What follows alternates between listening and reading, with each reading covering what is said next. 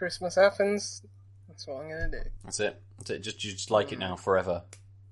Yeah, I might just wear it in January. Yeah. February. I mean, time is an illusion, as we've figured out these past couple of years. So, I mean, when is it not Christmas? Yes, these past couple of days. Exactly. Longest days ever. Yeah. Oh, and it's a good start to the episode. Welcome, friends, to Tanked Up, the podcast all about video games and beer. I'm one of your hosts, Ben. It's episode 295. I'm here with Addo. Hey! And Lucy. Hello. And joining us to round our year out, it's Adam. Hello. How? Back again. Yeah, back again, absolutely. How is everybody? Who is everyone? Were Yeah. you going to say who is everyone? No, I was going to say who. I was going to say who is names? good, and then I thought, no, that doesn't It's really been make a sense. long How is day. everyone? It is, in fact, nearing the end of 2021. Everything can be forgiven. Everything. I mean, Get there's a your couple of people. jabs. There's a couple of people who are exempt from that, I guess. Yeah. For you, Ben, we'll let it slide. Thank you. It's very kind of you. Let's open up some beers. I'm gonna kick off this week. I've got two beers from Good Chemistry. I went down to the tap room to pick up a big box of beers from them yesterday to see me over, probably for a few days rather than actually Christmas. But I drink a couple of them tonight. I'm going to start off. Both of them, I haven't had either of them. I don't believe, from my very swift Googling, that we've drank any of them, and that you haven't had them either, Adel, on an episode. But the first one is Uncertainty Principle. It's a Weissenbock, 6.5%. Big old orange can, a lot more orange than you can see on the screen. But the flavour text is this German-style strong wheat beer is packed with flavours of banana, toffee and booze. Deliciously rich as the nights draw in. As Good Chemistry do, they have their sort of percentages on the front, and they let me know that it is 32% hoppiness, 78% maltiness, 20% bitterness, and 68% sweetness. So I am going to crack that one open first. We'll roll around in the circle. Adel, we'll come to you next. Me. I cracked into my Christmas presents from my housemates early. Amazing.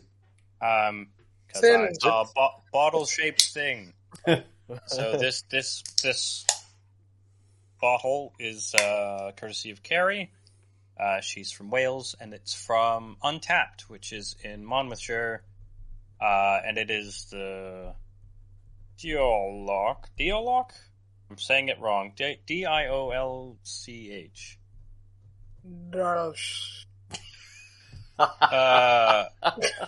Yeah. It's an aromatic Citra Pale Ale. It's 4.4%, and it comes in a suitable for vegans 2.2 unit bottle. Perfect. Crack it open. Lucy, what are you drinking today? I'm drinking a beer from Amundsen. Ooh. And I don't know how I bought this, but I did. Okay. Maybe I was under the influence when I bought it, you know. With money? Hopefully. For a song. It just, a little dance. It is a trifle-fruited blueberry muffin stack sour, which... That's okay. That's a lot of things. Yeah. Blueberry muffins, which I haven't had a muffin in God knows how long. It's 6%. It's a Munster, so that's probably why I bought it. I was just like adding things to the cart, and this got put in because it said a Munster. So muffins. Nice bottle-shaped muffins. And it's a collab with Sudden Death Brewing. Maybe that's why. Okay. I like Sudden Death as well. Who knows? It's a great Van Damme film. Sudden Death. As a lot of Van Damme films were. Were is definitely the word there. Yes. Yeah, I bought that, and nice. I'm going to drink it now. Perfect. Adam, we'll roll round to you. Have you got a drink of choice this evening? Just my classic Pepsi, as usual. There we go. Classic. I always thought Coca-Cola was the classic one. Pepsi's better. We've had this discussion. We have. Yeah. I mean, I agree, but at the same time, it makes no difference, really, does it? Nah. It does, because if you want a Coca-Cola, I suppose you could get a Pepsi and then put it under a radiator for 4 hours, and then, drink it like that. And it tastes like Coca-Cola. Yummy. Scrumptious, yeah. You're really not selling me on this point, to be honest. Yeah, maybe don't do that. I think I'll just stick to having this. That's fair. We'll come back round then to the beers. This Uncertainty Principle smells lovely. It's incredibly sweet, and that just the banana comes off that nose massively. It's sort of this lovely sort of bronzy colour, a little bit of a brown tint to it rather than sort of a yellowy, orangey. But it's sort of almost amber rather than sort of bronzy on my side rather than sort of what you see on the screen. A little bit of head when it poured, but that dissipated really quickly. Well, that's incredibly malty. I know that is the top sort of percentage in what they put on their can, but that is really, really malty. And it is lots of banana. It's really bready as well, and I think that slight sweetness. There is that toffee in there, but that kind of almost takes a bit of a back seat. It's like banana bread almost as a beer. Sort of just that little sort of lift of sweetness as well with the toffee. That's really nice. Bread. It's quite thin, a little bit carbonated as well. And you do just have that touch of spice with it as well. So whatever sort of esters are going on in here, or whether what's happening to make that kind of banana-y sort of flavour, it's also giving off just a little bit of peppery, a peppery hit as well, kind of towards the end. As that carbonation starts to, go away, that pepperiness just comes in very slightly and sits almost alongside that toffee sweetness very nicely. It's a really short finish, though. It's almost gone. It's the pepperiness is the thing that kind of lasts, which again is then drying me out, making me want to go back in for more.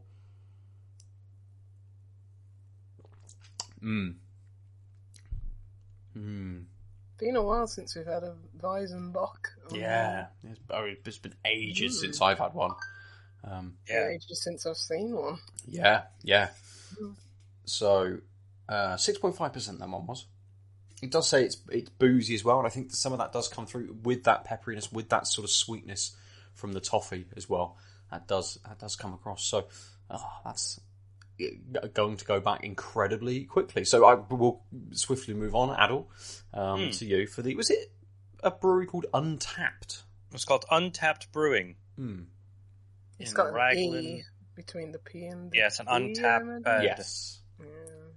I also missed the flavor text, which I think is worth saying, which is just a special beer for special people. A heartfelt thank you to all our customers who have been so supportive of us during this trying year.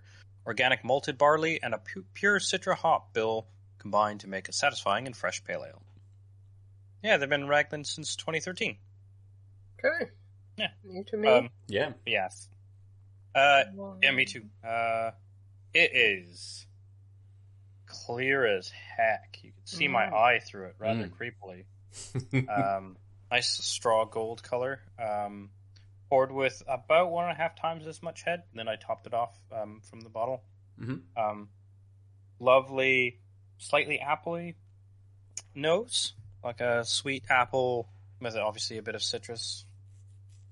But yeah, almost smells cider-esque, I would say. Interesting. It does look like a cider as well. Right, yeah. True. Maybe if it was a bit more carbonated. Yes. It'd be like, cider. But it's not a cider. It is. I think they said satisfying in the flavor text. Mm-hmm. Is it satisfying? It is. It's really clean. I mean, not surprising given how clear it is, but just a lovely hit of Citra, right? You're getting all the Citra notes. It's really clean. it's a type of beer where you're like, ah, yes, it's a little sweet. Oh, this is nice beery taste, some citrus notes. And then it ends with this really bittering finish. This is a one-hop beer that is like, nah, don't worry about it. I'm going to finish bitter, which is exactly what I want. I've been missing, last few weeks, I've had these quite light, nuanced, more delicate beers that also have sort of that delicacy in the finish. And this is much more, yes, this is a very hopped beer that is no shame in finishing with a nice bitter taste. And again, because it's Citra, it's not like the bitter Citra finish is like in your face. It's not harsh. Mm-hmm. Yeah, it's a really nice juxtaposition of that clean, slightly sweet foretaste, and then by the finish you're like, yes, I'm gonna relax into this just bitterness, this lingering bitterness that's means you don't have to go reach for it. It's going to keep you that beery taste with you.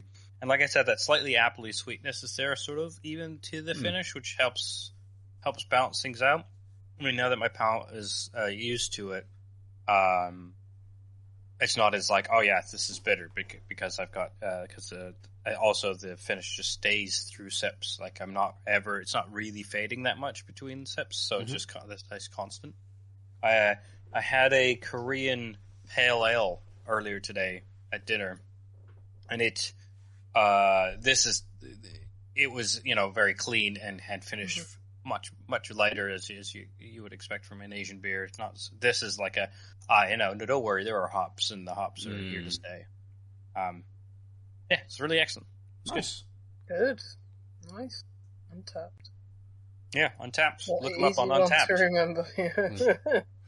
We don't see many Welsh beers outside of us drinking a lot of Polly's, and then there's sort of the standard names which seem to have dropped off a little bit in the past couple of years, like Tiny Rebel, because I don't know why. I suppose they did sort of scale up quite significantly. Maybe that sort of affected quality, but I don't think any of us really pick them up anymore. There was another one. They were called something like. They weren't called Oatly. Obviously, that's oat milk, but a brand of oat milk. But there was another one with a big O on the bottle, which were around when we first started recording. I remember having a couple of their beers sort of in the early days of the podcast. So we're talking sort of 5-6 years ago, but I haven't seen them for years.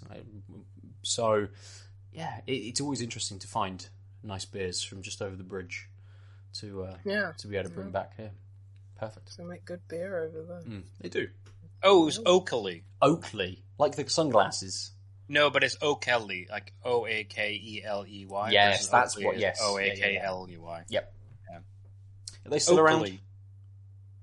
They're on the Brewery Bible /post/Wales-breweries, so they must be, because that website must never be out of date. I couldn't imagine that being the case.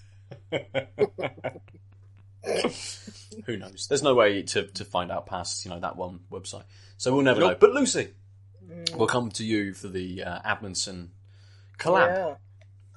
Mine looks like if you have like I'd say probably like 80s slasher films when they were making blood, but it was before people learnt how to make blood look realistic. Oh, like and it was like goopy and pink, like corn syrup and red food. Food. Like, wow, yeah. That's what mine looks and pours like.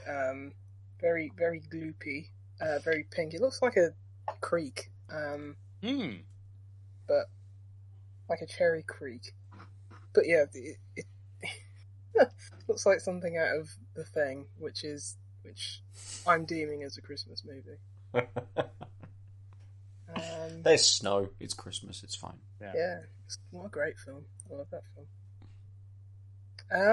Yeah, you can smell like the muffin. It does smell like a blueberry muffin. They fit that bill. It's got a slightly sweet, I guess like brown sugary kind of nose to it. But yeah, it's got this slightly bready, slightly Moorish kind of bent to it. I don't know how they've achieved that. But yeah, it's ridiculous how much it smells like a blueberry muffin. Mm. It's quite astonishing, really. They just do magic over it, in a Munson. Like all the stouts that they do that have all these different, this is Oreo cookie and stuff like that, and it smells like an Oreo cookie, and it's just it boggles my mind how they do it. They're just scientists and wizards over there. But yeah, it still looks nice. Like it's got nice lacing on the glass. Mm-hmm. And it does look a bit milkshakey, but it looks nice. And so hopefully when you say it pours sort of a bit gloopy, it's not sort of like that to drink.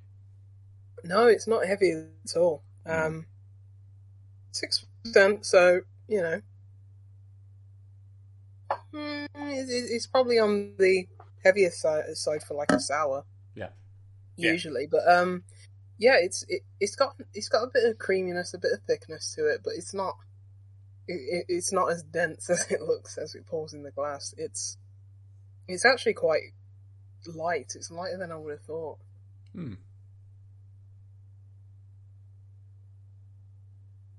Yeah, it's really easy, really smooth. It's not too sour. There's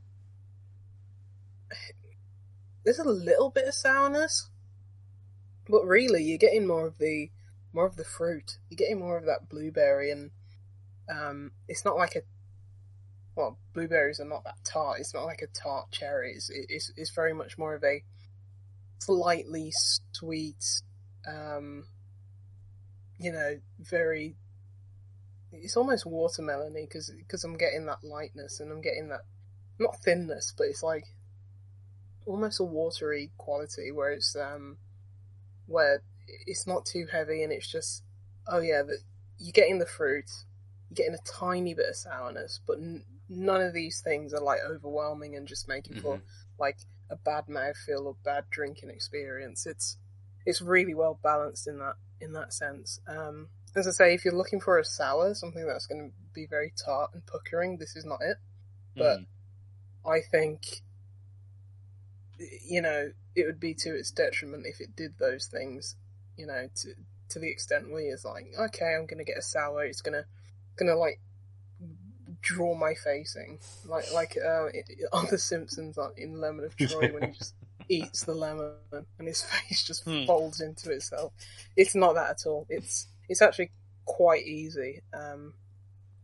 And having drank a little bit of it, I think I'm getting that 6%. There's a little bit of booziness as well. That creeps in very slowly. But yeah, it's nice. As I say, it's not the flavour that I particularly go for. I think what I'm most impressed about this is the fact that they actually made it smell like a blueberry muffin. Yeah. That's incredible, and that's worth the price of admission if you just want to sniff a blueberry muffin that isn't, stale from Tesco, or anything like that. But yeah, it smells like freshly cooked pastry or bread or something.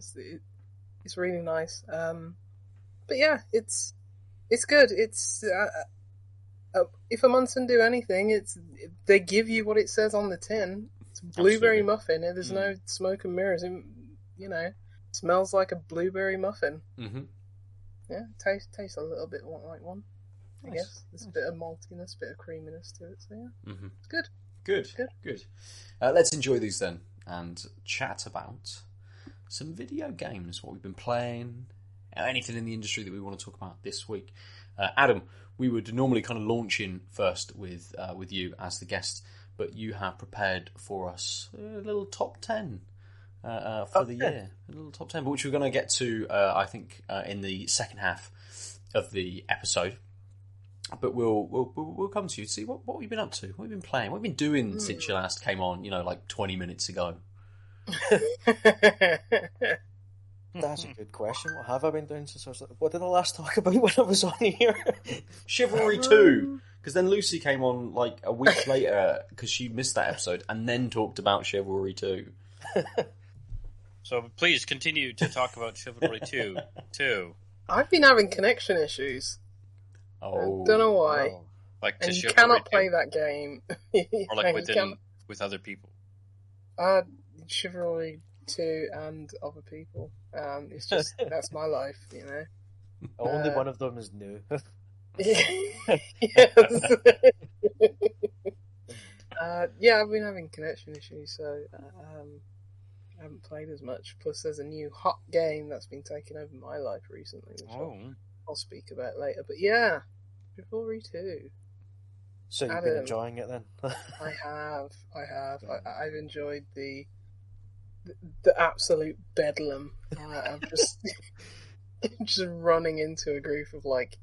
My favourite parts of that game is when you're like, I can't remember which map it is or something like that. When there's basically this bridge and it's just a narrow choke point and it's just everyone just in the middle, just hacking at each other. And it's just the map design's pretty good for that.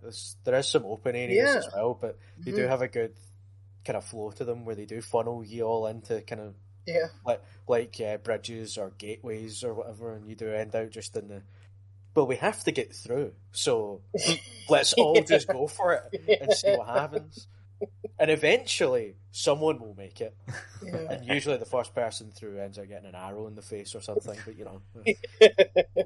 Eventually someone gets through, you know. No, it is great fun, because it is just chaotic and mad. Mm-hmm. You can be in the middle of a great deal with someone and then watch as someone runs up behind them with a box and just smacks them with it. It seems it's the much more more irritating version is when it's you that gets smacked by a box. Yeah, like, I was in the middle of usually a the case. I was just about to get him to, and then it definitely feels like it's much more akin to the sort of the battle scenes that we see in more modern sort of fantasy settings, stuff like Game of Thrones, which was, you know, more gory and everyone was just getting absolutely battered, and kind of the heroes and stuff, you know, are a little bit better, but they still get sort of injured and stuff, and when people are assaulting a city or something, it is just carnage at a gate. No. I'm Legolas fighting off everybody, you know? And Gimli, that's who I am. I'm the best Chivalry 2 player. I'm counting the numbers. But even even slaughtered Legolas immediately. isn't immune to getting an axe in the back. It's just how it goes. If you can hit them with it, they'll still die. Would have been a very different film, and it would have, ended Orlando Bloom's career prematurely. It should have been. So I mean, has he done anything? Pirates. Pirates of the Caribbean. Since his franchise. I think he days. went back onto like Broadway or something like that. Ah, yes. Or like theatre. He's not a great actor, but he tries. Bless him. That's all he can ask for. I'm sure he's weeping into his millions. So I've tried so hard. No one loves me. What else have you been playing, Adam? What else have you been up to? Well, the other recent thing that came out has been Forza Horizon 5. Oh, yeah. I have been playing. It's also on my top 10 list for later. Yeah. Oh, good. Because we didn't really talk that much about it last. We won't be talking much about it next week. I try and play that, but every time I do, this is why I'm glad for Quick Resume on the Xbox, because if any point I'm put in the menu, I just leave it hanging on the menu with that really nice song. That very nice I'm in Holiday in Mexico song. That's on the title screen. And just like, I'm not playing this anymore. I'm just going to chill out now. I'm surprised to hear that, because your Drivatar is the bane of my existence. Good. Every time, there you are in your stupid wee Mini Cooper getting in my way. Trust me. This is what I don't like about Drivatars, because never in my life would I ever drive a Mini Cooper. Even in a game. In a game. I mean, take it in up real with life. Playground. They're the ones that set this up, but that's what it would be. It'd be doing some of the kind of cross country ones, like the green labelled ones. Where I can hate the green ones. I'm so bad at them. There's a bit of tarmac, there's a bit of dirt, and just across the country, just whatever courses. And there you would be, either first or second, in your Mini Cooper, getting in my fucking way. And I'd be doing my nut. Particularly, so I'd just get past you, and then you'll just crash into me at the next corner. Fucking... Like that does sound like Lucy. That is absolutely how I proper arcade racing. Just bounce off the other people around the corners. Yeah, I'm not following that's how you green lines in the time. I mean, that's the only way you win. If it's not red all the time, then you're not driving properly. I live my life a quarter mile at a time. Yeah. I love that expression because it doesn't mean anything. Because, then another quarter mile comes, so you also live your life half a mile at a time. Look, Vin Diesel does what he wants to do, man. Yeah, I mean, now he wouldn't even say that. He'd just be like, I live my life a quarter family at a time. No, it's the whole family.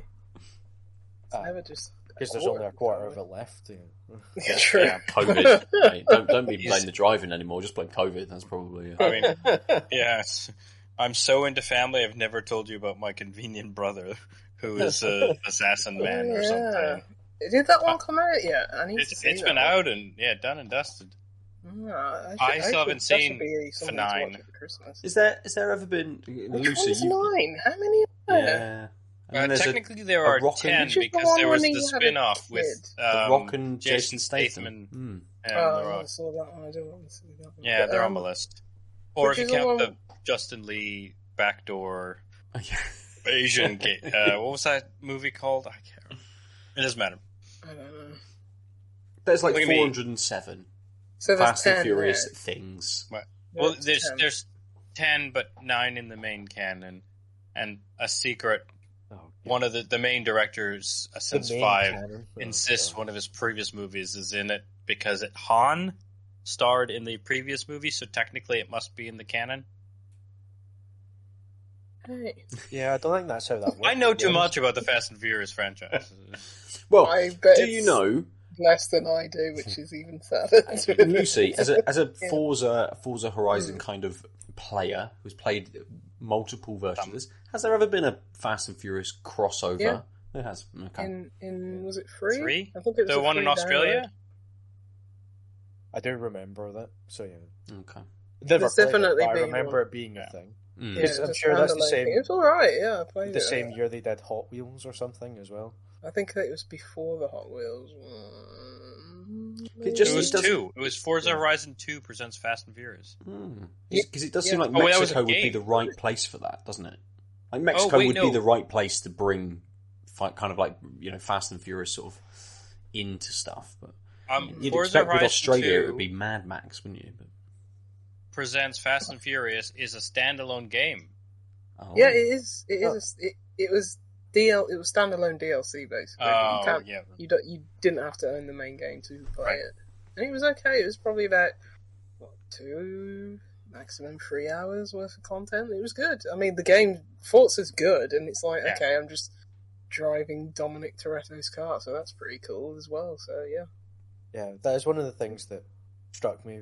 I played Forza Horizon 1 quite a lot, and then I haven't really played any of the others since. Going to the PS4 and all that, and then I've been playing Forza Horizon 5 because I could finally play them on PC, isn't it great? Yeah. And Game Pass. Yeah. Oh, exactly. The Game Pass for the win, as usual. And apart from the fact that it looks fucking incredible, is like the driving in the game just is brilliant. Like they do such a good job of making all the cars feel different. Yeah, and the tuning too.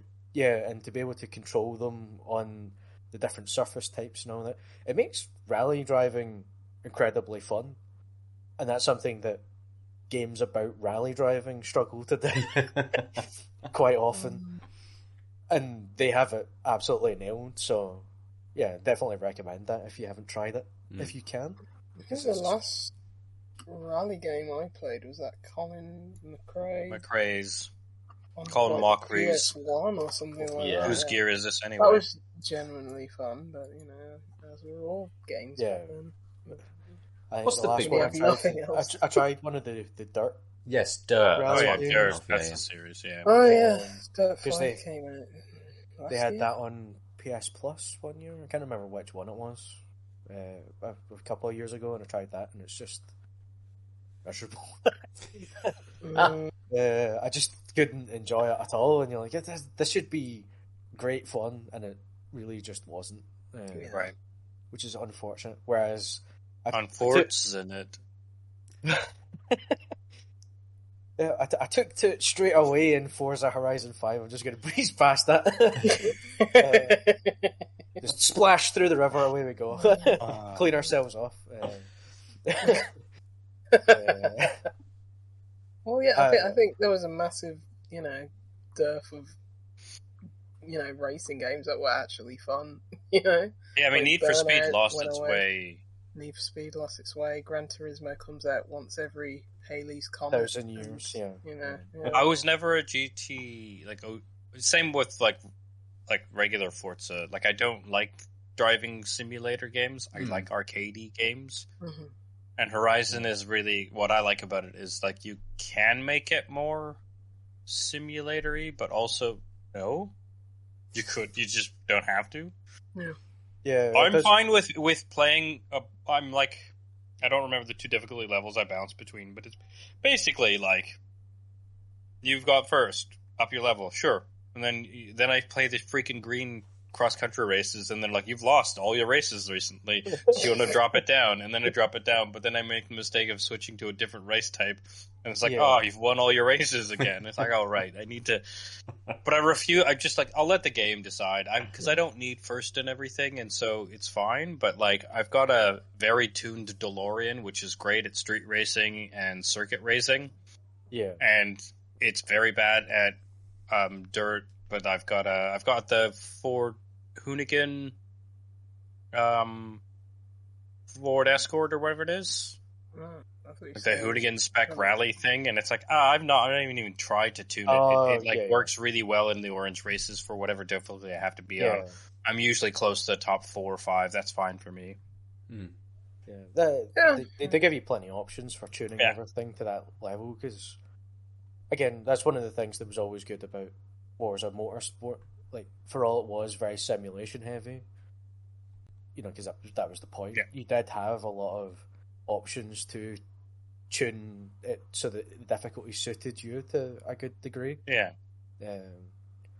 And that carries over into Horizon pretty well, because it's what you want is for it to be a challenge but still to win. It's sort of the idea. You want to be screaming past them at the last corner to take the win. Or just fighting for that spot. They're hitting back on the stick to look behind you and be like, oh, he's been on my ass the whole time. Versus the races where you're I can't even stop see. And read a book. Or you're lapping them in a 3-lap race. And you're this isn't doing it for me anymore. And then you can just have fun with the cars, with the tuning and stuff. And I had the Audi Quattro, the original one that you can buy in the game, and you do the engine conversion and stuff like that. I took it to the max that it could go, and it was undrivable. It was so quick, it was just impossible to control. Amazing. So I was screaming past my friend who was in the same race as me, well, doing so well, and then I get to a corner and I'd be like, oh crap, and I would just keep going for miles because I just couldn't slow it down. That's amazing. I mean, that was one of the things I like about I didn't want to learn all the tuning, but you can download tunes, and so tunes, and what I liked about it was you can turn almost any car into an S-class racer by just doing stupid stuff. But I was the DeLorean starts as a D, and I'm I'll make it an A. Yeah. See how that goes. And then it's great. Whoever did the tune was great.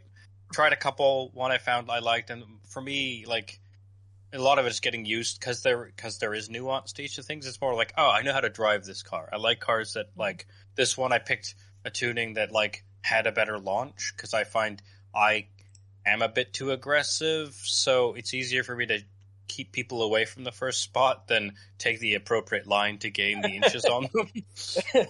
Right? Yeah. So I'd rather a harder launch, and then I can, even if they're on my asses, I can kind of swerve around and be a dick and make sure they don't hang. Exactly, yeah. And that tune works really well for that.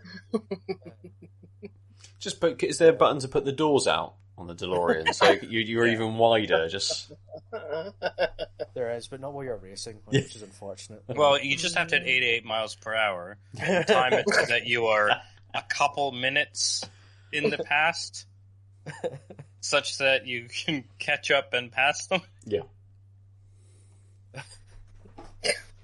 Drive from the finish line to the start line, and then when the timer goes, then you just zoom back to where you started. Yeah.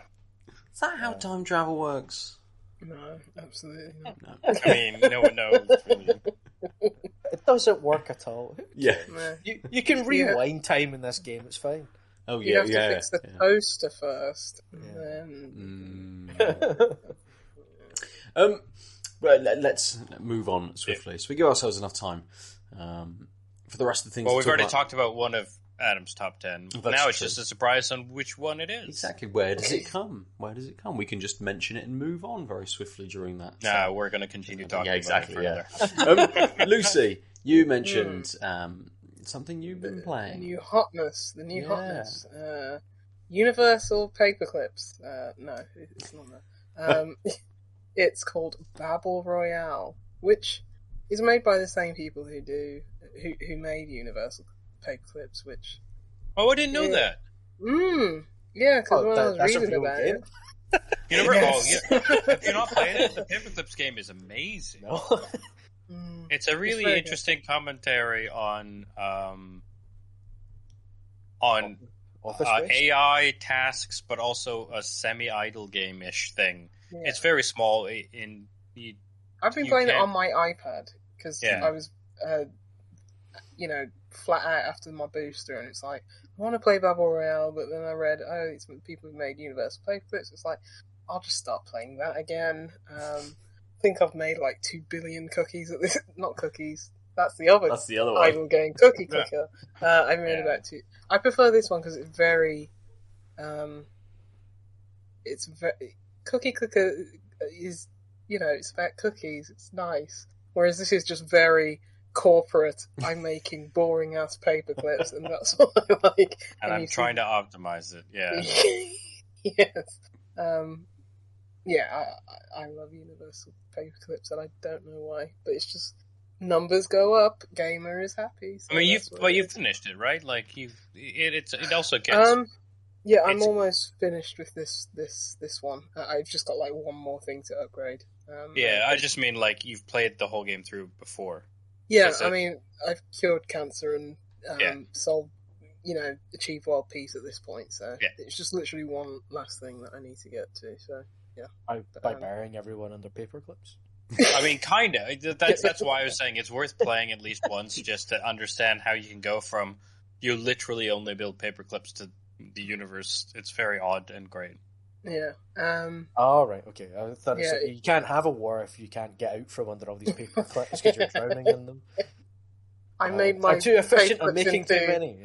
Into AI drones and soldiers. That's what I did with my paper clips. But it's fun, and it just really puts in perspective how much a billion of anything is, and but.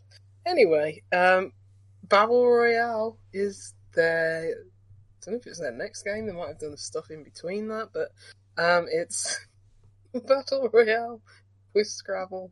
If you couldn't tell from the name. It is my addiction and obsession right now.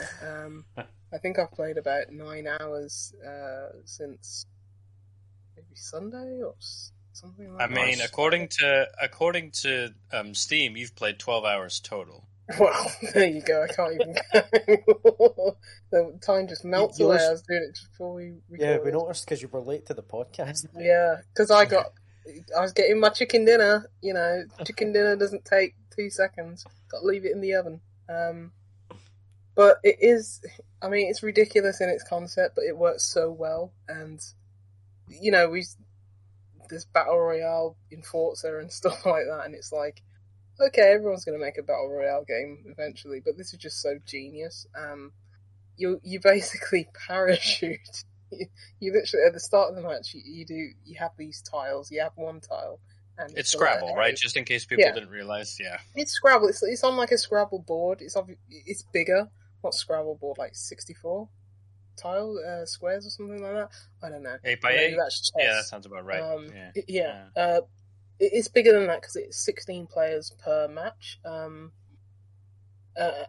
I'm getting into matches like super quickly. You press play and it's immediate. So there's people playing this, which is good. But yeah, you airdrop, parachute, just like any battle royale, onto the board. You can, maneuver where you're going to drop. Just like Scrabble, there's these like tiles that have like triple or quadruple or double your score. And basically you're building up this, it's like Counter-Strike, you're building up money. And with that money you can buy, you've got your set of tiles, you've got your rack, and it's basically, okay, the letters drop in after a certain amount of time. You can upgrade that timer so letters drop in quicker. You can, I don't think there's any tutorial for this game, but as soon as you drop in, play 1 or 2 matches, you pretty much get everything there is, apart from, I didn't realise that I could upgrade that timer that makes letters drop in quicker. I only realised that today. And it's like, I'm just thinking, how many more chicken dinners could I have got if I knew this? Because I've had like surplus money in my account, just waiting to spend it, but I haven't needed to. It's just like, I could have upgraded that timer. But you can buy these buffs, which is basically, I think there's 3 different ones. Health, because there's a hot zone in this game where it's a circle and it starts shrinking. It's more a square because it's a square board, and it starts shrinking. So the aim is to,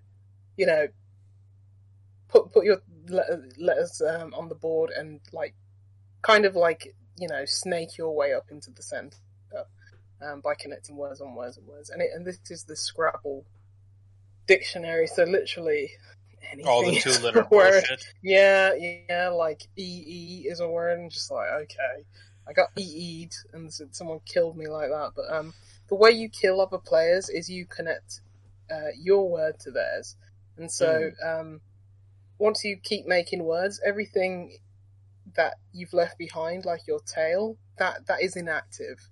If someone connects onto that, it won't kill you. It's only when it's your last immediate active word. If someone connects onto that, you're out of the game. Right, so if you say, I don't know,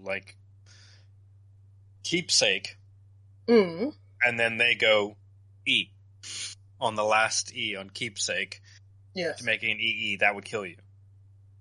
Yes, if their EE was connected, if they're connected, their branch in yours, Yes, absolutely.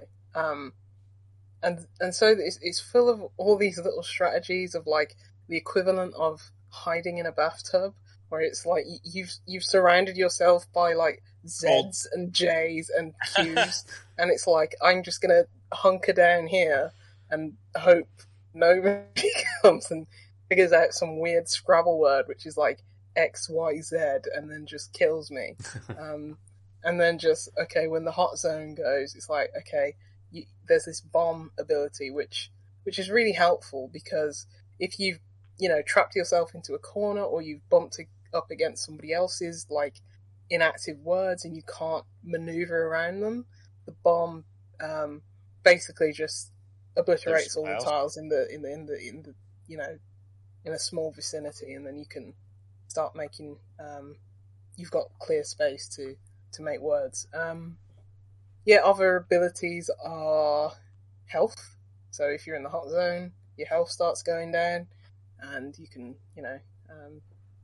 just jab yourself in the arm, jab your tile in the arm, and get a health pick up. And what's the other ability? The other ability is just, you've got a rack where it's like Q's and Z's, and it's like, I'm not going to make anything of this, and it just swaps out for a randomized set of letters what you put in your rack at that point. there's just so many little strategies. Like, okay, I love just killing people. Okay, just like unexpected. It's like, I'm just gonna wait for this particular letter to drop, and then I've got you. Or I'm gonna bomb everything around me, and then just quickly, like a cobra, just get at you. Is it like super fast paced? No, it's not. Some people are crazy, and I thought there was like a bot one time, but some people are crazy, and I got that person. I thought they were so clever, and I was just like, no, just snipe them. But, it's not. I think I'd probably say each match probably lasts maybe around 15 minutes because the hot zone will keep getting smaller and smaller, and then everywhere will just be a hot zone eventually. Right. It's like it gets to a very small, like probably 2x1 kind of like area, which isn't the hot zone. And then at that point, it's just like you're going to have to kill that person, or it's game over, or it's like how many health backs can I eat through before this person dies from the hot zone as well. Yeah. And it's all these strategies, or like how can I close off this area, so that people can't get out of the hot zone, and so many, different nuances and tactics. And yeah, it's free to play. I suggest just go download it. You pick it up within, if you ever played Scrabble or anything like that, but you pick up the nuances and the ways to, outthink your opponents and stuff like that pretty quickly. The learning curve is not steep. That's probably why there is no tutorial. It's pretty self-explanatory, but I'm getting so many chicken dinners. I really enjoy it. We'll do a quick review roundup just because I'm pretty sure these gamer kids never played Scrabble, because most of the downvotes are about the dictionary. What? Oh. Yeah, so... You never heard of XI? Exactly. That's Kai. Game is fun, but it has... So this is Celestial Nighthawk, who's played 9.5 hours, but has downvoted it. Game is fun, but it has its own made-up dictionary where only specific words from various languages and specific abbreviations are allowed. So at the end of the day, it's just a bunch of children, two-letter spamming and trying to make a word that they never knew existed to eliminate someone. It's also filled with cheaters, too, which isn't odd considering it's a battle royale. Would be more fun on a phone for sure. How do you cheat? I don't know how one cheats, so that's why we want to bring it up. But also, the thing is that I've been forged in fire because this is how my sister plays Scrabble. She always knows that she's going to lose, but what she will do, she's a disruptor, and she'll just put these small little words everywhere. Like she's the one who always clears her rack at the end because she's always putting these small little words in these small little spaces, and it's your job to like navigate around that. So it's like. I can feel the venom. That is fortunate. Those small little words. I know that you can put a T after AI. I've known that for years.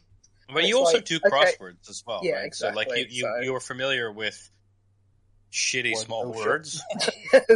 Yes. Crosswordese, as we call it in the business, where it's like, no one ever uses this word in real life. Yeah. But it's in a crossword, so yeah. So that's why that's why I'm full with chicken dinners. I could feed every homeless person on Christmas with all these chicken dinners. Yeah, and I never even thought to go to the reviews. I was just like, it's free to play. Yeah. How can anyone be angry at a free to play game? I guess people are, like Halo. You playing it on your tablet? No, just Steam. Okay. But you have a Surface, though.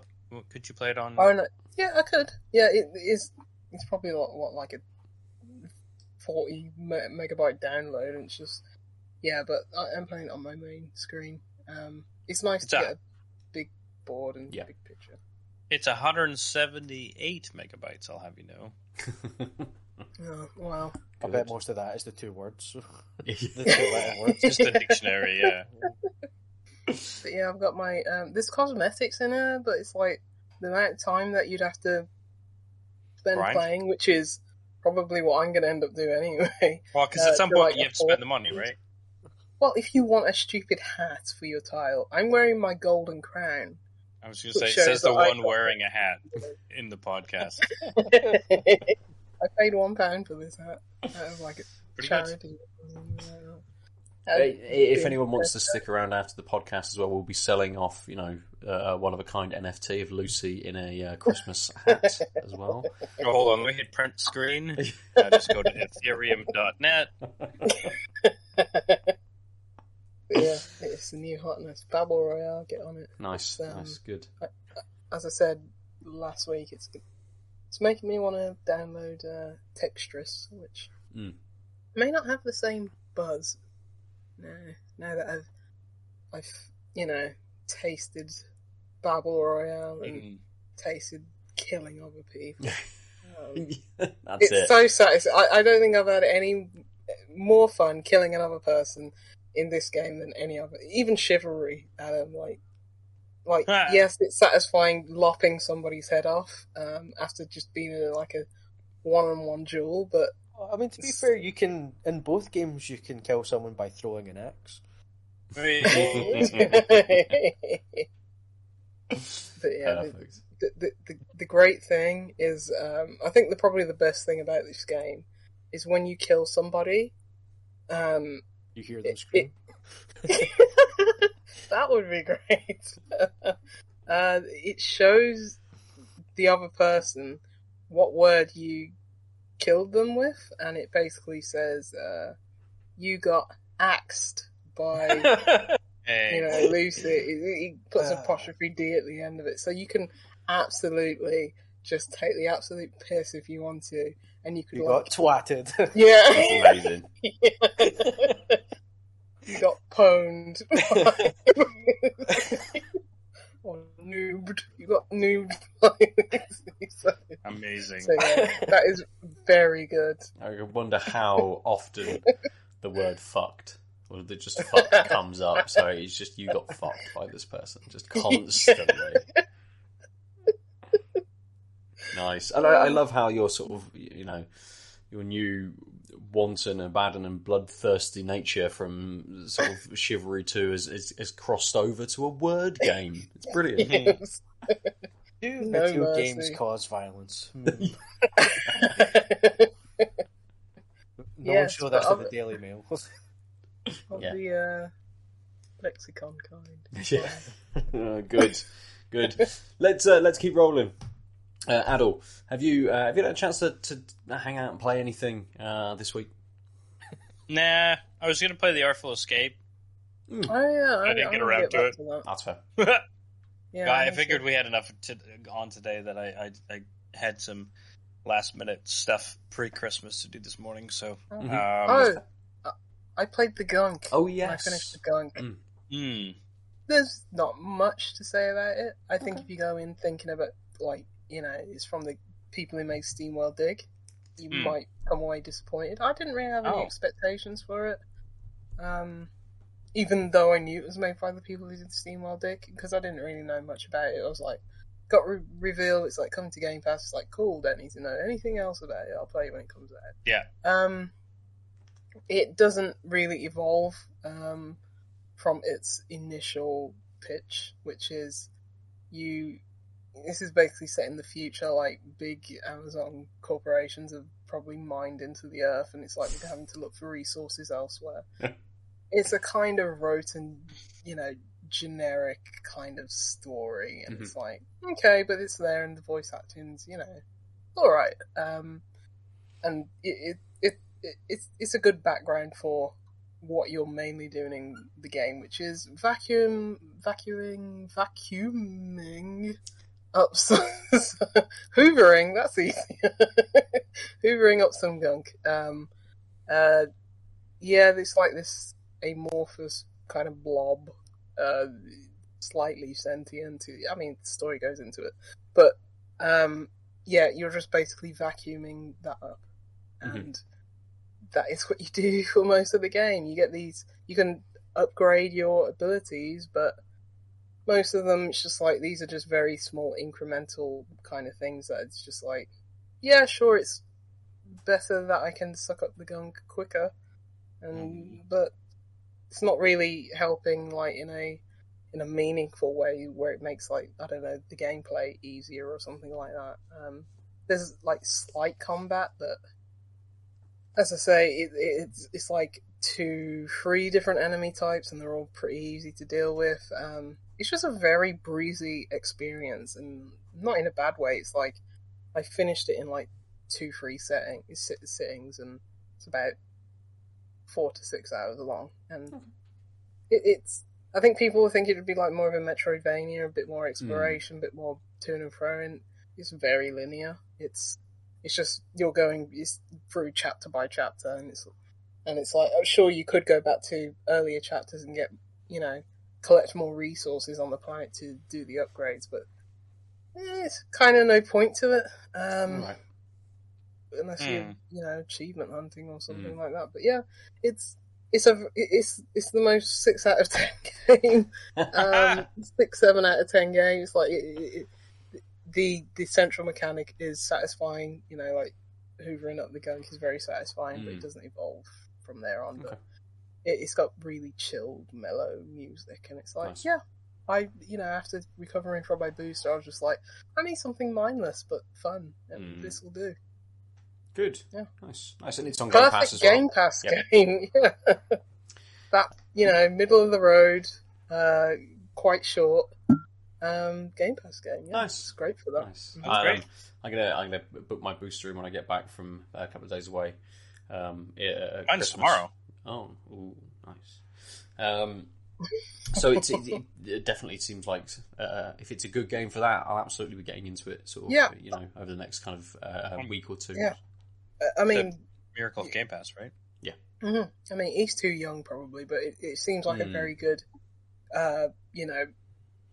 probably around 8, 9. Okay. Give them this game. It's like they'll be able to finish it.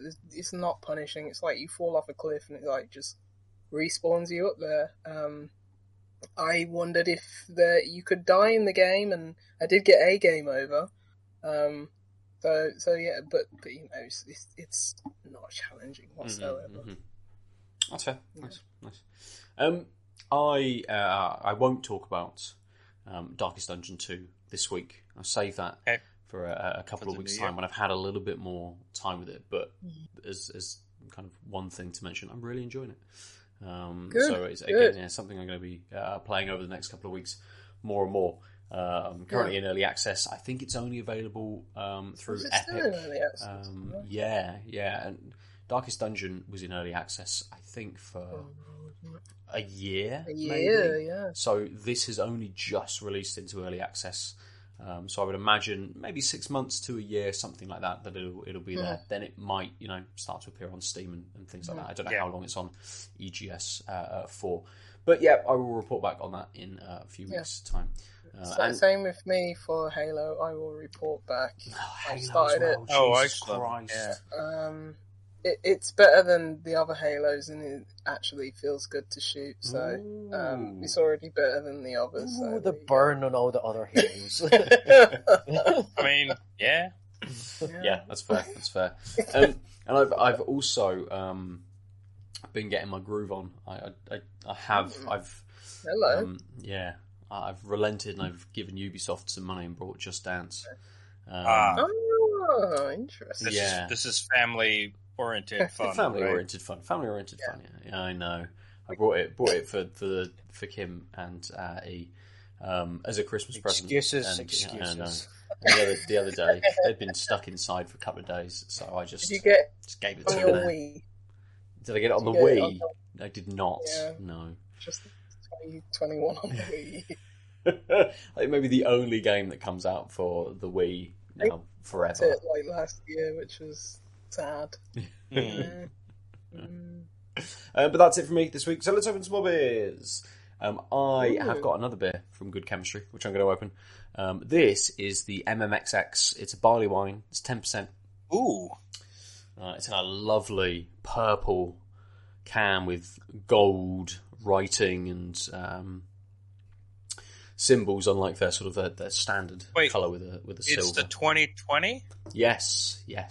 in 2021. So I don't know whether it's a re-brew. I like that their best before is 2025, the 31st of December 2025.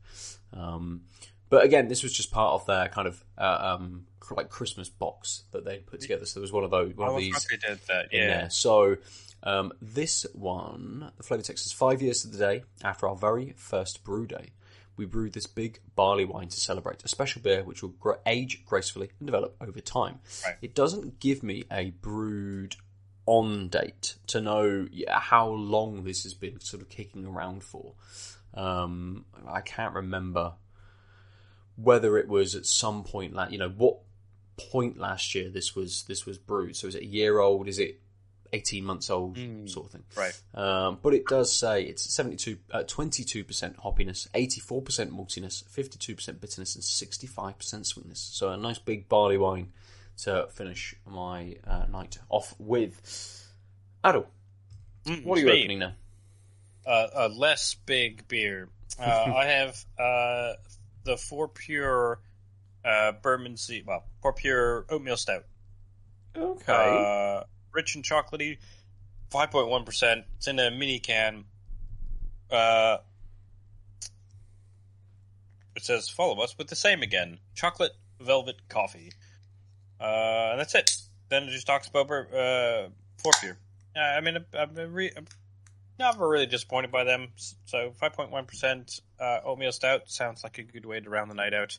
If not as boisterous as Ben's round the night out choice. Well, boisterous, eh? I've got something. Lucy, which end of the spectrum are you going? Are you going for the big old boisterous boy? Or are you paring it back for your second beer? In some ways, it's a big old boisterous boy. Not as boisterous as I like, but it's 8.6%. So nice. That's good enough for me. It is from Salt. Oh, and the Hexagon Project. Yeah. Was it Salt and Hexagon Project or Salt Hexagon? This Project? is the name. Yeah, this is the name of their series. Right. The Hexagon Project. And this one's called Signed, Sealed, Delivered. Sorry, I was about to break into song there. It's called Signed, Sealed, Delivered, and it is an Imperial Brown Ale. Bit of flavour text. Says, this Imperial Brown Ale melds flavours of complex malt with light hoppiness. The initial aroma is sweet malt and slight liquor, followed by subtle hop notes of pine, lemon, citrus, and tropical sweetness. On the palate up front, hits of hedgerow berries and stone fruit, which are mellowed by layers of complex malt. So a lot going on in this one. Nice. Oh, I'm super curious about this Hexagon Project because it's got their first one was a red wine barrel-aged Baltic porter, and then they had a Citra Dippa with mango and habanera. Oh yeah, I saw that one. They had 2 different ones actually. 0.9 and Hexagon Project number 9 and number 9.1, which is the hot ones and the not so hot ones, where they've put less chilies. Because I was considering that, but I was like, I'm not sure about the chilies because some beers just get it so wrong and some beers just get it so right. So I was just like, let me go for the Imperial Brown Ale. That's sensible. Absolutely. Also, with the weather the way it is, that's like never gonna fail you. Like even if it was subpar, which I'm not saying it is, it's just gonna be completely. Habanero chilies, very very summery kind of thing. I mean, all year round. Yeah. Maybe. You could definitely have them all year round. And is a barley wine? You can have a barley wine all year round. Of course you can. Absolutely. Yeah. Why not? This one is barley wine. Not the color is almost exactly the same as the first beer. The Weizenbock Uncertainty Principle, maybe just a touch lighter, a little more translucent as well. But that nose is incredibly sweet. It's almost kind of like cowpole sweet, It's got that slight sort of medicinal hit to it. I wanted Calpol the other day after my booster. I was like, I'd probably have to drink a whole bottle of it to feel anything. Cool. And chase that with like vodka, but Calpol's nice. This flavour is so incredibly dry. It's just like... That's the thing with barley wines, they can be very, very dry. Very strong. The flavour follows through very much with the nose. So getting that real hit of sweetness.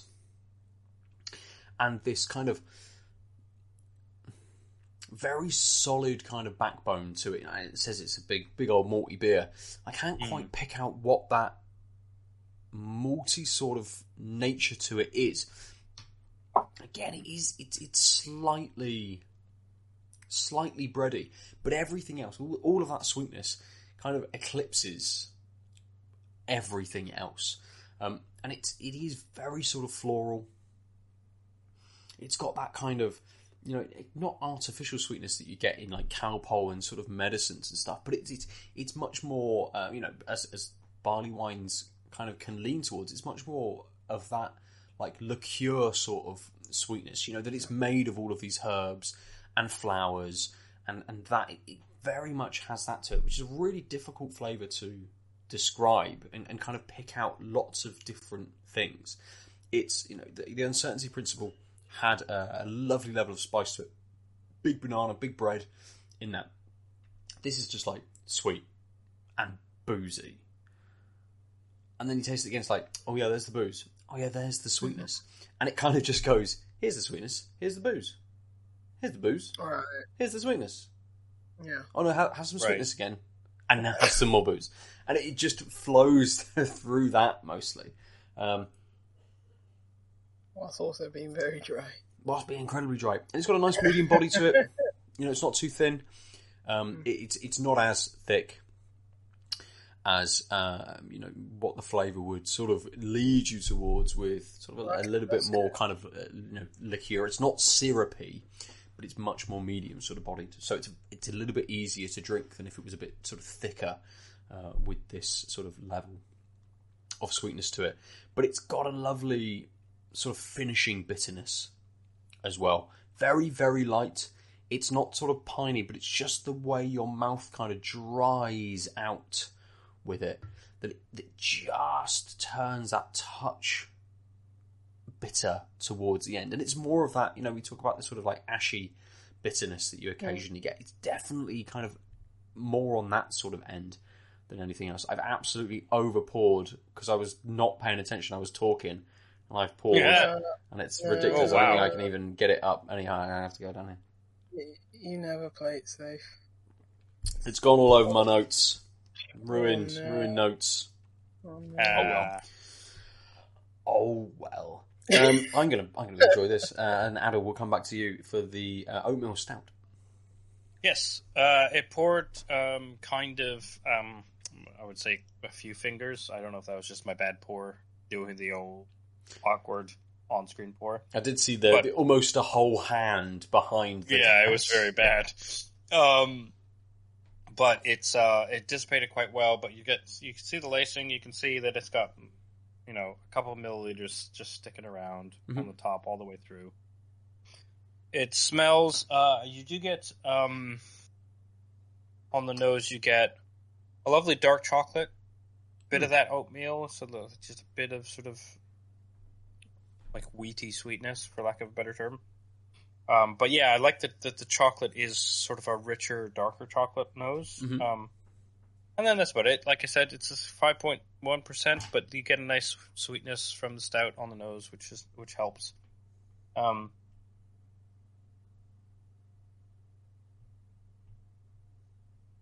don't know if you can tell, but you can see the way I quaffed that it just sticks to the glass. Yeah. It's doing the same thing on my mouth, even though it's again not super thick. It's at a 5%, but it still manages. It's not like velvety in texture, but it is like it is clinging to my mouth and tongue, which is a decent trade-off for a 5% stout. It's nice when they're that little bit more full-bodied when they're lighter. Yeah, exactly.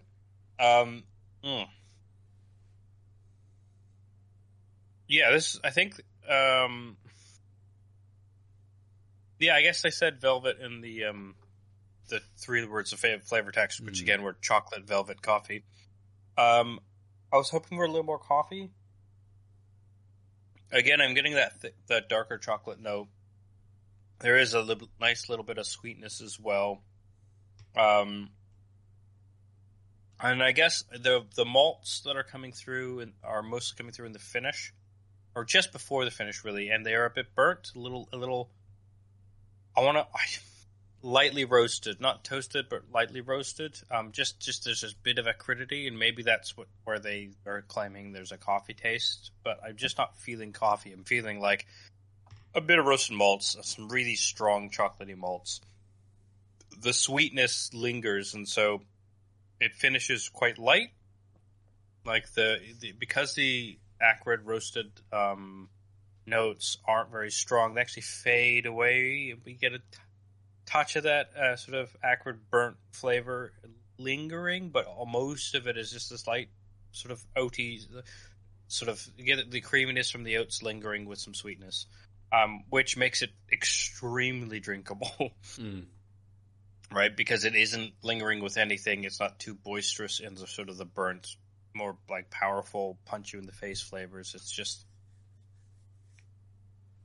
and actually I'm taking bigger sips in general than I would normally with a stout, because although it's velvety, it's quite thin.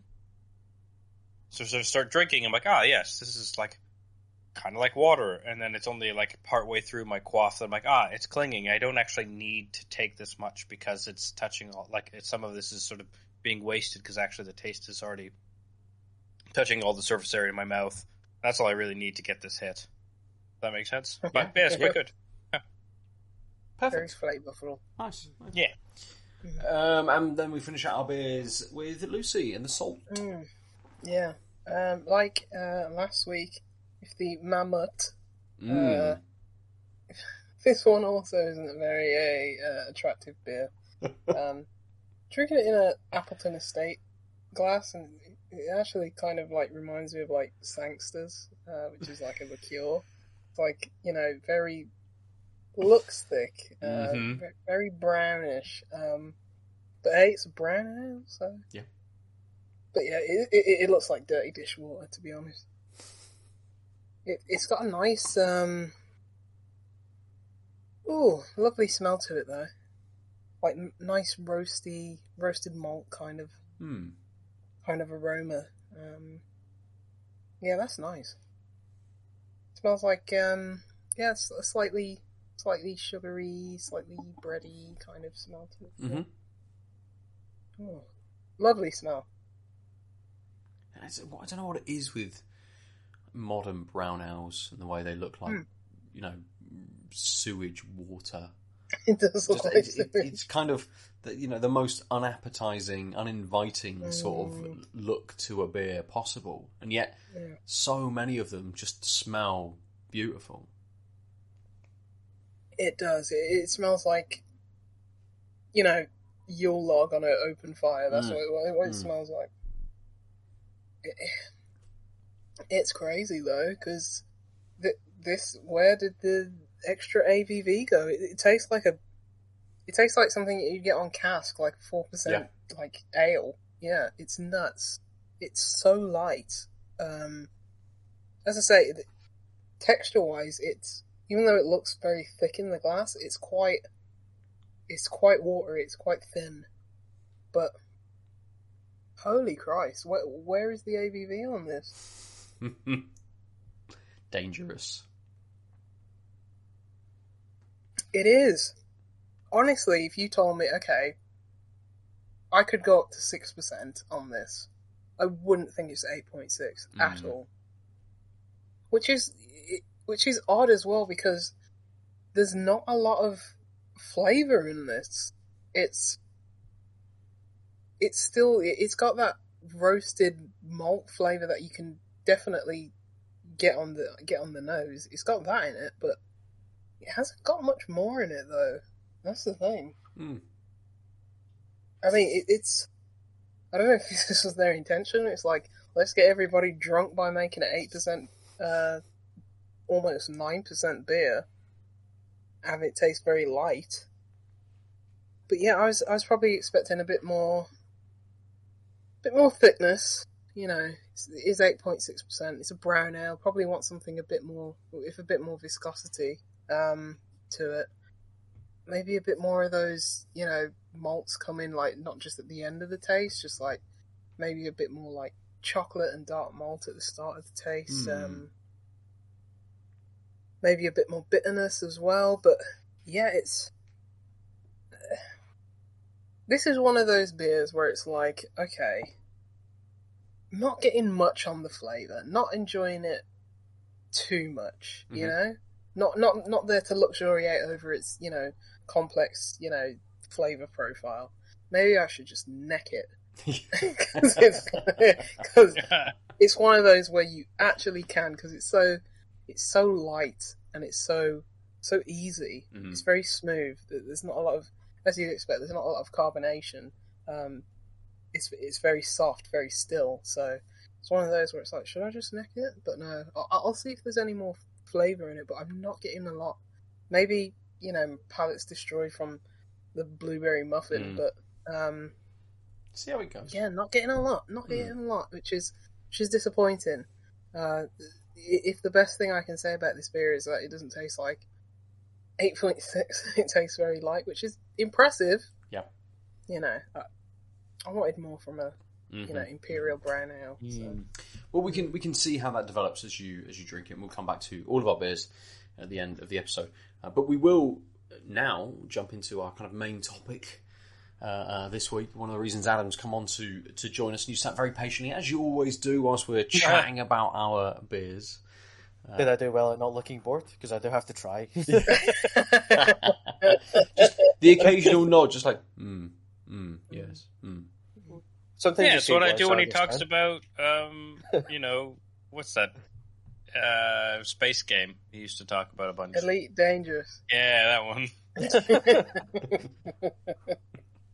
The space game. The space game. But Adam, you are going to give us kind of your top 10 for the year. And it's not strictly games, there's lots of other stuff in this, but it leads us very nicely into next week's episode, which won't be live over on the Twitches. We've already done it, we've already recorded it, and it's going to be our top 10s, or our favourite games of 2021.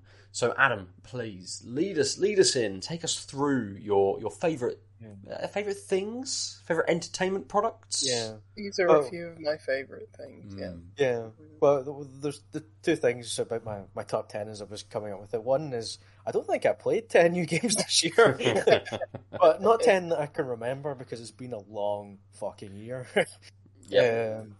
So yeah, I put together just 10 of my, you know, things I've enjoyed this year. They're not really in any particular order on the list. I have 10 of them. And I've cheated immediately by lumping two things together. And just one of which is a game. Wait, you made your own rules. I did. And then the first thing you did was like... I coined the name Alfred. I can do whatever I want.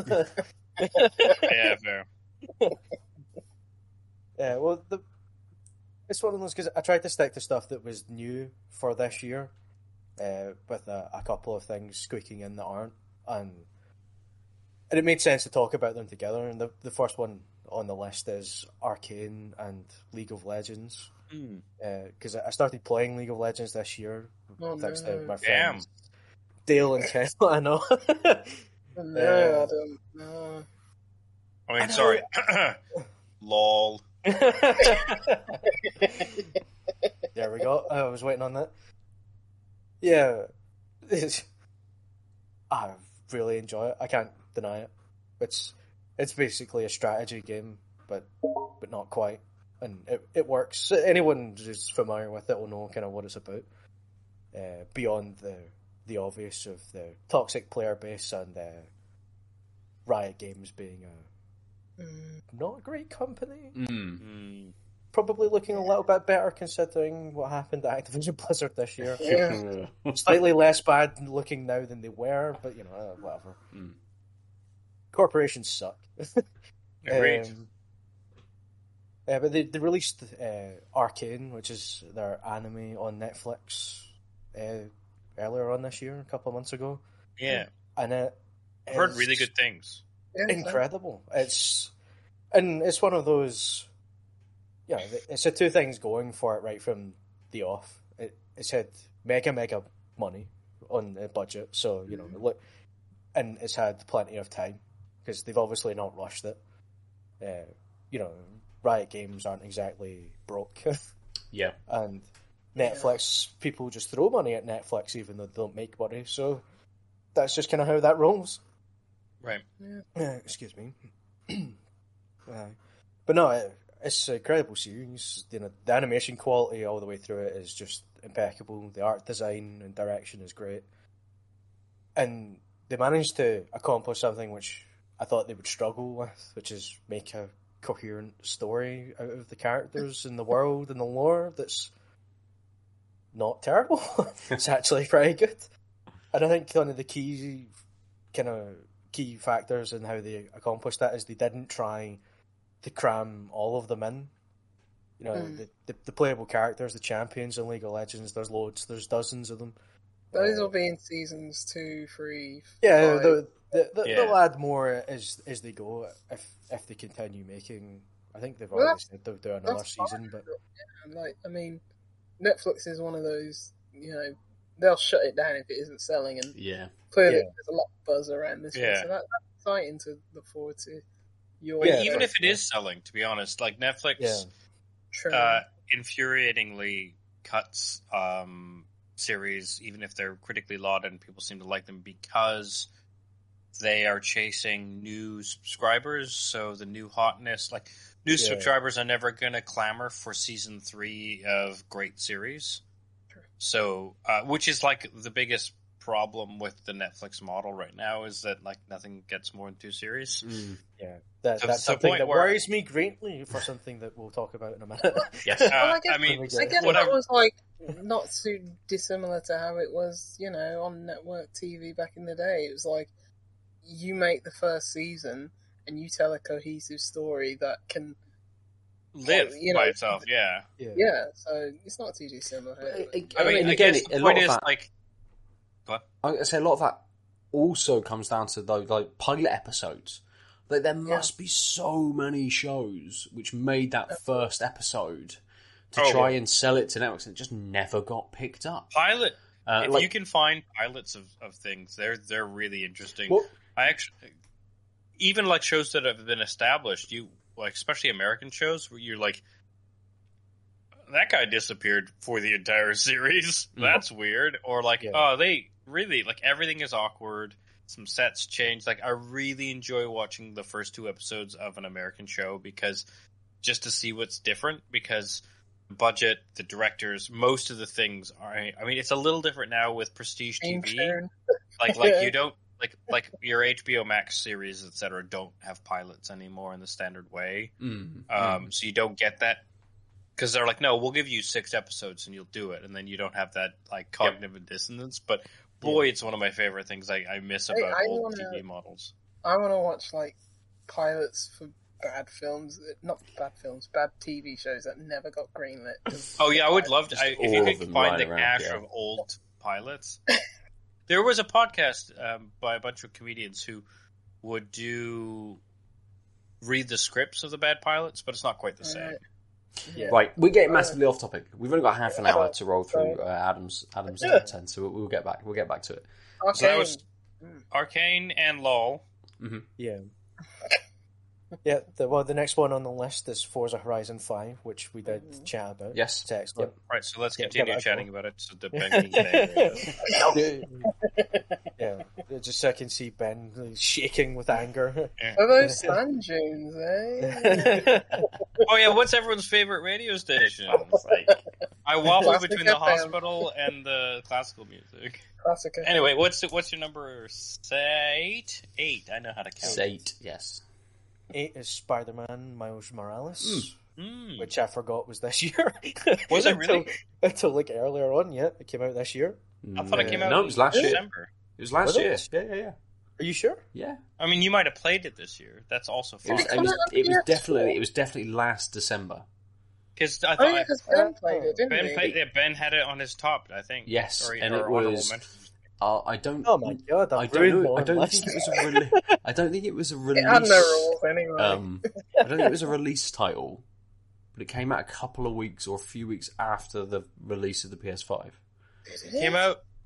It was a PS5 launch title. November was a 12th, launch title. 2020. Fuck. Yeah. And it's on PS4. It is on PS4 as well. Yeah. Yeah, I played it on PS4. Yeah, because I was about to say, wow.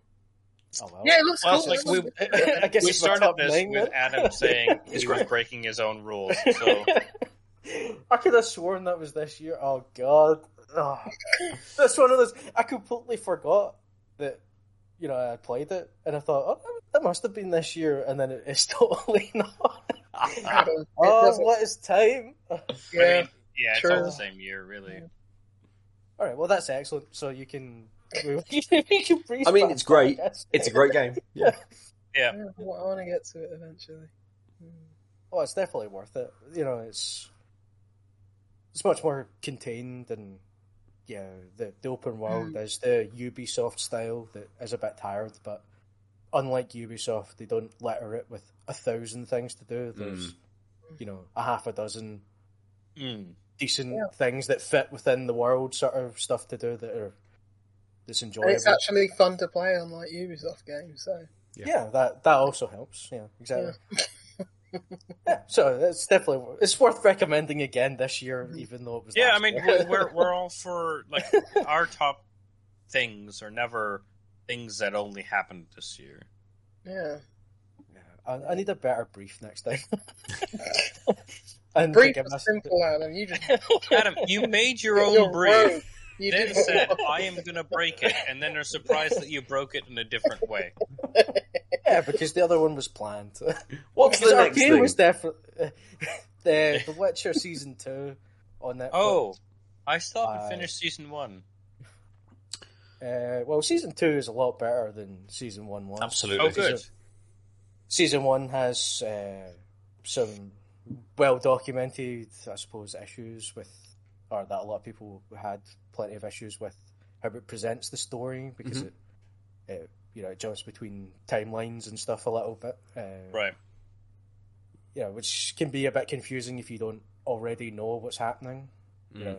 It's much easier for like me. I've read the books and everything, so I knew the story threads that it's picking up on, that it's adapting, even though it's doing them, differently in a different order and stuff, and presenting them in a different way. Whereas Season 2 doesn't have any of that. It's still got kind of two main kind of story threads that it's showing you, but they run sort of in parallel to one another this time. So it's not as confusing on that front, and it's just very, very good. Again, they've thrown plenty of money at it. Yeah. They have announced the Season 3. Oh. But I'm very worried that they'll do a Netflix and either cancel it before that or cancel it after. They usually don't announce a season; they just cancel it. So that's some. I don't know whether they've announced a season, but I've seen that they confirmed that Season 3 was happening. Did they? Okay, yeah, because I read that the script had been. I read that the script had been finished, and then at the end of Season 2, they throw up a trailer for an unrelated story within the Witcher sort of world as well. So they're making another live action show in the Witcher world, and they made the Vesemir anime film as well this year. As well. So they added that to my list. God damn it! I think it's one of those things where Netflix must have paid a set amount of money to make things within the world of The Witcher, which has got a wealth of kind of books, and then the games which come after the books, and there's lots of stuff there for them to kind of riff off. Unlike Cowboy Bebop, which is kind of pretty set, and they kind of went, well, did not do well. Yeah. It didn't do well, so they're not doing more. They did announce September 25th that they can officially announce season 3 along with the second anime feature. And new kids and family series set in the world of The Witcher. Before the season even came out then? Yeah, so they announced 3 things in the Witcher universe in September. Yeah, cause they did show the trailer at the end of the season is for a prequel series, which goes back to stuff that's not covered in any of the books, which is to the time of the conjunction of the spheres. Which is sort of... you said words. It's got Michelle Yeoh in it. Looks cool. Oh, wow. Yeah. It's basically the big climactic, apocalyptic event that means that there's monsters and elves and humans and that all in the one place. Did I hear it all right? They're making a kids... and kids thing, according to the announcement, yeah. No idea what that All I'm picturing is like that reveal trailer or whatever for The Witcher 3 where the crow literally flies through that guy's head or whatever it is. That's all I'm picturing, like, for the kids. I mean, it does make sense that they spent a lot of money to get access to just, like, milk it, right? They want to indoctrinate people from an early age. It's fine. Well, you want people like Ben to be able to watch Witcher shit with his kid. Sure, because I'm like the thing is, season 2 was a big improvement on season 1, absolutely. And I know that they tossed 3 coins, not just 1, and there is some big diversions from kind of the books with season 2 in terms of how characters meet and various things that kind of go on and stuff like this, and that's fine. That's absolutely fine. Tell a slightly different story, absolutely. But having played then The Witcher 3 and it being one of my favourite games, I'm now very much bought into The Witcher, right? The Witcherverse. So yes, absolutely. If there's a program that I can watch with E, I will absolutely fucking do that. Have you watched the Ewoks with Evelyn? No. Watch the Ewoks cartoon with her and she will grow up a better person. I think that's probably... Because... The Ewoks is a series, wasn't it? Rather than a film. Cartoon series. There were 2 made-for-TV movies about the Ewok planet, which is, of course, not a planet. It is a moon of Endor. Don't at me. But there were a couple different movies. I know this because because my mom got them at a garage sale, the read-along storybook versions of them that came with the 8-inch vinyl, with the small vinyl, and like I remember listening. God, I'm so old. Like even though my mom got it, they weren't new when my mom got them. But the point is, my house had a record player such that we could listen to someone read the basic moves of this shitty Ewok story with like stills from like. Text and then stills from the movie. This little girl made friends with Ewoks, and then there was the weird dude, and he ended up being... we've moved on so much that we bought a book for E, which had a CD with it. She's like, "What the fuck is this?" Really? And then you microwaved it, and like, look, it's a light show. We're getting off topic again. Adam, we didn't kind of get your... give us a very swift kind of conclusion about The Witcher Season 2. It's excellent. That's good. Perfect. I really enjoyed it. And as you said, it's taking some big departures from what happens in the books and whatever else. And I think what they're doing in that regard with how they're adapting it is the right moves for what they're doing. Mm-hmm. There's stuff that that happens in the books. They don't need to really give you anything kind of visual to think of because it's just words written down. You sort of paint your own picture, but when obviously they're doing this stuff for the TV, they have to come up with, well, here's a thing to look at to sort of represent the weird crap we're talking about to help keep you kind of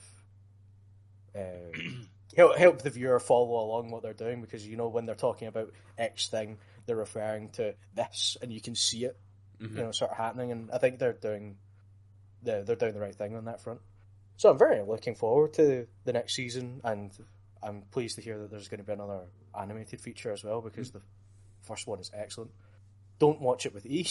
No. Definitely do not do that, but definitely watch it because it's very good if you haven't. So that's The Witcher. That's good. Always nice. Next? Next on the list is Hawkeye, the Disney Plus series. I never watched it. It's currently ongoing. I haven't. One more episode left, I think. I think the next episode is the last one, which as we record is tomorrow. So there's a very good chance that they blow it entirely and this falls off the list completely by the time it actually goes out in the podcast feeds. But at the moment, as we record, it's on the list because I've really, really enjoyed it. I think it's probably my favourite one that they've done. Is that still Jeremy Renner? Yeah. And Haley Steinfeld? Yeah. Yep, Jeremy Renner is Hawkeye, and Haley Steinfeld is Kate Bishop. Standalone film. He's too much of a loser character to get a standalone film. That's why they shoved him in a series, right? I mean, at this point, it doesn't really make any difference because people still watch it. Yeah. Well, it's more that they're actually properly interlinked now because it's not like two halves of Marvel production fighting with one another. Yeah. Kevin Feige controls all of it, whereas the Marvel TV stuff, when it was on Netflix and all the rest of it, was run by a separate guy who everyone fucking hates because he's a dick. I enjoyed those. Some of the Netflix series were good, but he was a prick. And now Marvel have realised that, and he's not part of the team anymore, and they've realised that Kevin Feige, with his many films making $1 billion every time, pretty much, is in charge of everything. So it's all properly interlinked now. So the fact that it's a Disney Plus series doesn't really no violence or sex in it anymore. Yeah, and I think it's very much. I actually enjoyed that, like Jessica Jones and Daredevil. And how like almost R-rated they kind of were. Yeah, and these are very much kind of more family friendly. They're Disney shows because they're Disney. Yeah, right. But it's very much an introduction. Like 12 days. Lots of lots of stuff's been almost this like passing the torch in terms of Marvel from the Avengers that have been in the cinema for the last sort of 10 years to the next Avengers. Sort of the next generation of people, and this is very much that. This is that kind of story. The show is Hawkeye is a young lady now. Here's how Hawkeye became a young lady. Don't at me. Now you get to see Jeremy Renner pass the torch. I thought Hawkeye was a dude. He is. Yes. What's this young lady, Hawkeye? Yeah, she's the new one. Oh, there's a That's the name of the series. That series is Jeremy Renner's old, and he's getting replaced. Yeah, because he is getting on a bit, isn't he? Old and tired. That is the kind of premise of the series. Oh, I'm not joking. I'm saying I know. I haven't seen it, but I knew that was the premise of the series. He's been around for I think he came into acting late, didn't he? And I thought he... I have no idea. Or he's always been like 45 years old for the last 30 years. It's like the opposite of Paul Rudd, isn't it? Everyone thinks Paul Rudd's about 25 and has appeared the same age for the last 400 years because he's some kind of wizard. Whereas Jeremy Renner's the opposite and has always been about 66 and will continue to be old and tired. Yeah. Which plays into the series quite well, because one of the things I've liked about what Marvel have been doing, and particularly in the stuff they've released this year, is everything's kind of about consequence. In a way that, a lot of the previous films didn't really have a chance to get into, is you see the consequences of the stuff that's happened in the past, and how that filters in. So, like Hawkeye being... old and doing all this for so long, he gets into a fight and then the next couple of scenes is him in a house strapping, like frozen peas to his joints because he has to stop them swelling up and stuff, because doing this stuff is actually difficult and hurts like hell. And then it feeds in with the storylines properly as well, with the threads that they're pulling together for all this, that I'm interested to see how they go about finishing it off and what happens. Yeah, definitely. In this last episode, if it is the last episode, this next episode, which I think is the last one. So hopefully it comes together well. But up till this point, it's been probably my favourite of their Disney Plus series that they've done. Really, you liked it more than Loki? Because Ben and I really liked Loki. I really like Loki as well, but I think I prefer this one. But that might just be because it's on now. Yeah, recency bias, but also that's good to know. I'm trying to account for that a little bit, because I did debate whether or not to put it on, but I did decide that I would go with it, because I think it has been my favourite so far.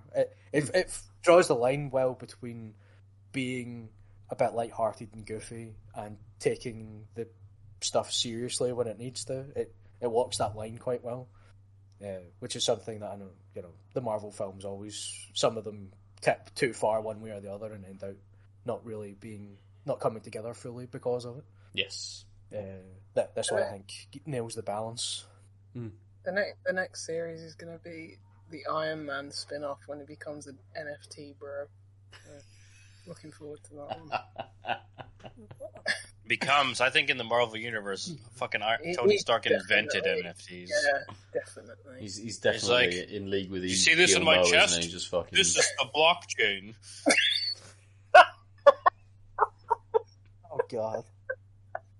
That's how he lives now. He lives in the blockchain. Do you know what arc reactors are good for? Crunching coins, motherfuckers! Oh God. That is what they would use them for. No one else would be able to buy an arc reactor because of that. That's exactly what happened. Yeah, and he has actually been to the moon as well, so that's, There you go. They hired Iron Man 2 is actually like because he recreates the Russian dude Whiplash recreates the arc reactor. What you don't know is after that movie, the Chinese get a hold of him, and they just have been churning coins ever since. Yeah, because that happens in Iron Man 2, doesn't he get blasted off to the moon or something like that? Something, yeah. And that's when I stopped watching Marvel. I can't remember how Whiplash dies. Was Captain America after that? Because literally that was the last film I saw. No, America was before Iron Man 2. Okay, then I stopped watching Iron Man 2 because I was like, what is this? It was nonsense. 1,000,000 years ago at this point. I have no idea. And I'm free, unlike all of you.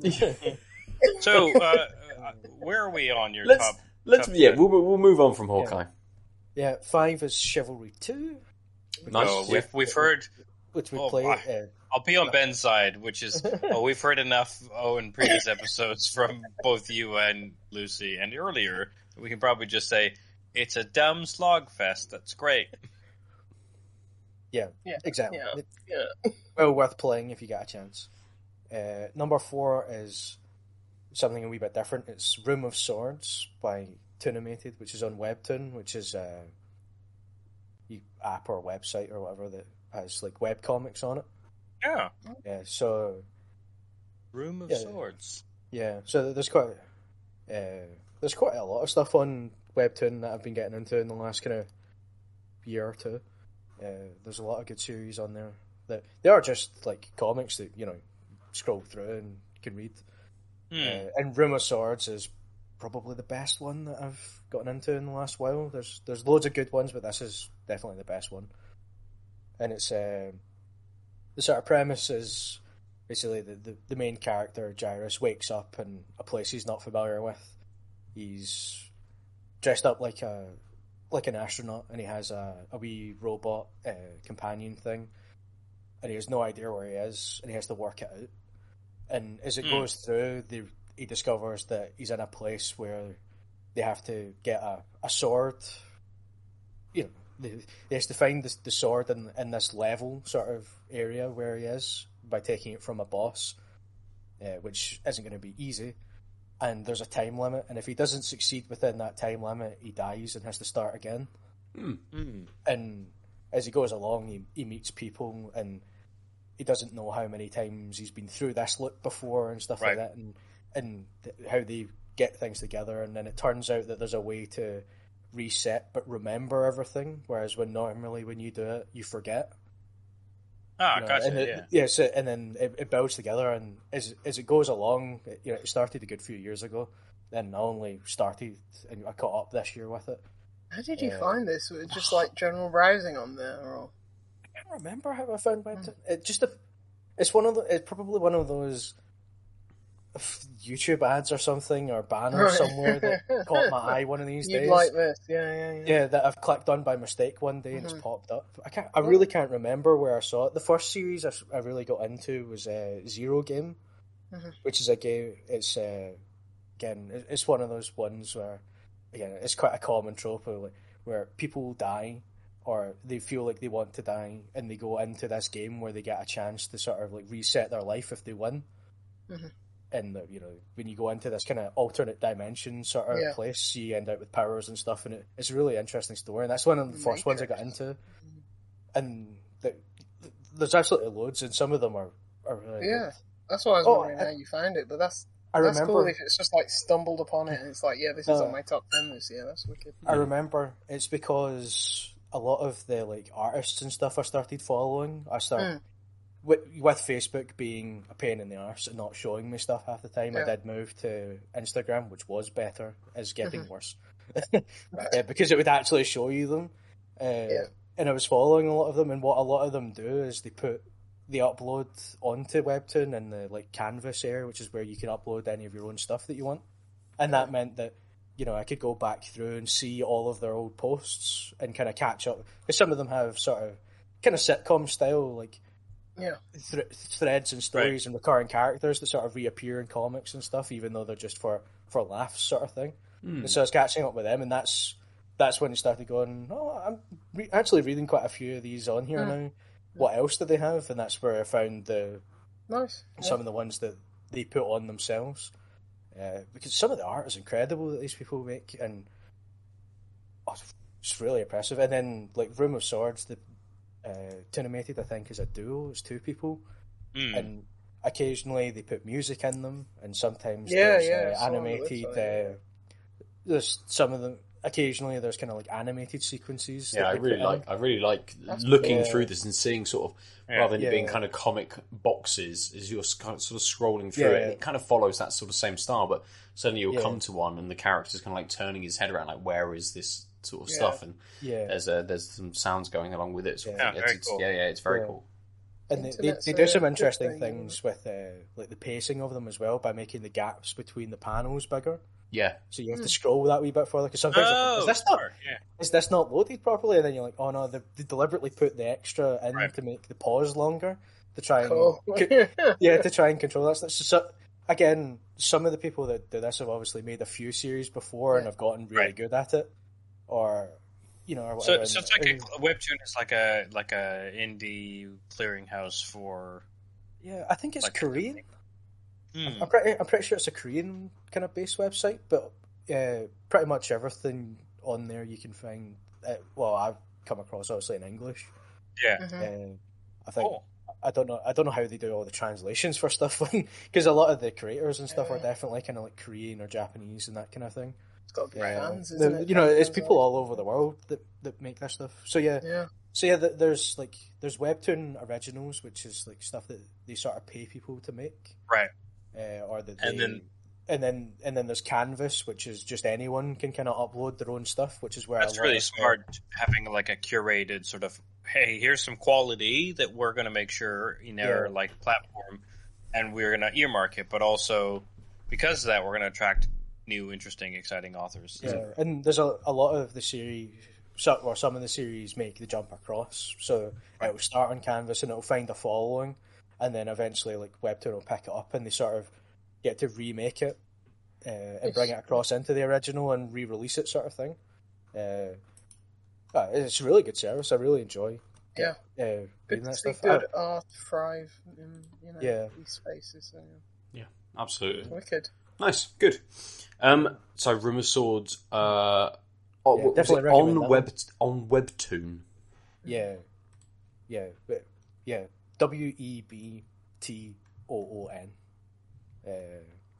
If you just search for it, you'll find it. I'm sure. Nice, cool. It's one of those that I don't hear a lot of people over here talking about it, but it's definitely very popular, because when you look at some of the series and you see the numbers of likes and stuff that are on them, it is popular. So must turn up somewhere. Yeah, I just put Rumour Swords in Google. Yeah. And it came up. Same. Webtoon. Yeah. That's an excellent one to start with because it is very, very good. Good. Maybe setting the bar high. Actually, that's it. I mean, it's always good to do that. Yeah, it's one of those because again, it covers a lot of genres. So, yeah, as you probably expect, I focus more on some of the kind of fantasy action-ish stuff or sci-fi ones. But there's plenty of romance ones on there as well that I know a lot of people like getting into that kind of stuff. And then like the camera stuff, there's the slice of life sort of, just the weird wee comics that people make that you see a lot on like Instagram or Twitter or whatever that you maybe share and find funny, like the tortoise and dino ones that you see quite a lot. Yeah, that sort of stuff, and that's a good place to go to be able to see them all kind of in sequence as they were made and uploaded. That's my jam. Very cool. So we're into the top 3 now, Adam. Yes, we are. And we're back to the rule breaking. The next 17 things are my number 3. No, it's all right. It's only 2 things because they're both from Bandai Namco Studios. Their own teams. Because they both came out this year, definitely, I'm sure. Almost 100% sure. Yep. Yes. Which is Scarlet Nexus and Tales of Arise. Oh, yeah, classic. Scarlet Nexus come out this year? Who knows? Yeah, they both... they both definitely came out this year, because... Sure? I'm surprised that they were within like 6 months of one another. Obviously, it's 2 separate teams from Bandai Namco Studios, and I lumped them together just because I have been trying actually to write something about the fact that Bandai Namco Studios seem to have or Bandai Namco in general seem to have a kind of style. There's a lot of kind of crossover with how the controls work and some of the combat systems and how the levels are designed and things like that. There's plenty of differences as well between the games. Tales of Arise is a fantasy JRPG with magic and swords and stuff, and Scarlet Nexus is what they call brain punk, which is their weird kind of cyberpunk sci-fi dystopia stuff with crazy powers and guns and whatever else in it. I don't think I've ever heard of brain punk. It's a coin. It's a term. It's news to me. Yeah, it's kind of like the marketing term they coined for the style they're going for, because it's not quite cyberpunk, but it's sort of in that similar really kind of close. Yeah, it's dystopian maybe. Yeah, it's sci-fi dystopian where they're fighting against these monsters called Others, and the people in the teams, they connect their brains to one another through a system so that they can borrow one another's like powers and stuff. And the powers are like pyrokinesis and stuff, where they set things on fire and that sort of thing. That in Brain Punk's the kind of term they came up with for how they're presenting it. It's very good. I enjoyed it. I enjoyed both a lot. Of about 60 hours in both games. Nice. Oh wow. They're both excellent RPGs. I enjoyed them a lot. And that's kind of why I lumped them together, because I wanted to put both of them on. Yeah. Very much is the answer, but not take up 2 spaces. I will say that Scarlet Nexus is on Games Pass, if that influences any of our listeners to try one and then maybe the other if they enjoy it. Yeah. Yeah, excellent. I didn't actually know it was on Game Pass, so that's good. I played them both on Steam, right? Sort of as they came out, but they're on PS4 and Xbox and everything. All the things, yeah, and Game Pass apparently. They're well worth checking out if you enjoy your action RPGs. Nice, particularly that style. Eventually, I'll knock my head together and get an article out about them at some point. I've been trying. I've had a couple of goes at it. I've not quite found the right angle to draw a through line through properly without just kind of randomly mishmash taking stuff. Yeah. And it not really coming out coherently. Is it the Tales game? That's a series. Yeah. Have you played many more of those series, or is this your first foray? This is my first. And this is my first because it's the first that has real-time battles. It's not turn-based. Yeah. Is this the same as like Tales of Vesperia? Yeah, it's the same series. It's the same series. But like they're not. They're kind of like Final Fantasy in the sense of you don't need to stitch together the subsequent entries. Yeah, that's exactly the comparison I was going to draw. But they make it slightly easier for you by not numbering them. Yeah, if they numbered them, it would be much more confusing, which is one of the reasons that Final Fantasy annoys me. That a bunch of half the games aren't even in the numbering nomenclature. Yeah, let's not get into that. That is the comparison point. You know, every time or certainly most of the games are all in separate worlds, brand new characters, brand new setting. Whole new systems and stuff, and this is the first one that's, as I say, that isn't turn-based combat. It's one of those that it still functions similarly to turn-based because of how the cooldowns and the encounters work. It's not random encounters, but obviously you run up to the enemies and you're put in the battle arena, and then you fight them, and then and then it carries on like that. So it still has that kind of design philosophy to it, but the fact that I'm in control of the character, I'm running about, I'm using my normal attacks, and I'm triggering abilities and triggering the ones with the party and all that, and using them and chaining stuff together and all that. That just fits way more with what I enjoy doing in these kind of games. Right. If it had been turn-based, I wouldn't have enjoyed it as much, even though that's basically like a toggle at this point that they're switching, and I suppose we could. That's probably a whole show and trying to unpack the psychology behind why that makes any difference whatsoever, but it does. Yeah, absolutely. And that's why it's similar to Scarlet Nexus, because it's quite similar in same combat and that it's real time. The difference being you're not transported to an encounter arena, but it sort of like blocks off the area that you're in when you go into battle with enemies, and there's sort of differences but similarities, and I find it quite interesting comparing the two because they are from ostensibly the same studio, making very similar games, but are quite different in those kind of interesting ways. Interesting. I didn't know it was from the same guys. Yeah. So I look forward to them releasing their next games in like 6 years, probably. Yeah. They just released two. Check it out for 12 years. The next thing on your list, I have no idea what it is. This is something I've never heard of before. It's an anime. Okay. It's by Studio Trigger. It's quadruple S Dynazenon. I don't know the right way of saying that part of it. It's Dynazenon. It's part of. There was an anime a few years ago called Gridman, with the 4 S's at the start in the same way. Also by Trigger, that I really enjoyed, and this is a sort of sequel in universe, but not quite because of how it works. It is weird. Basically, it's Mecha Kaiju. I mean, that's a good ass name, Gridman. I was thinking, is there a game with a better name than The Gunk? Is there an anime with a better name than The Gridman? Like, no. I mean, Trigger is a very good studio. Yeah, it's really excellent.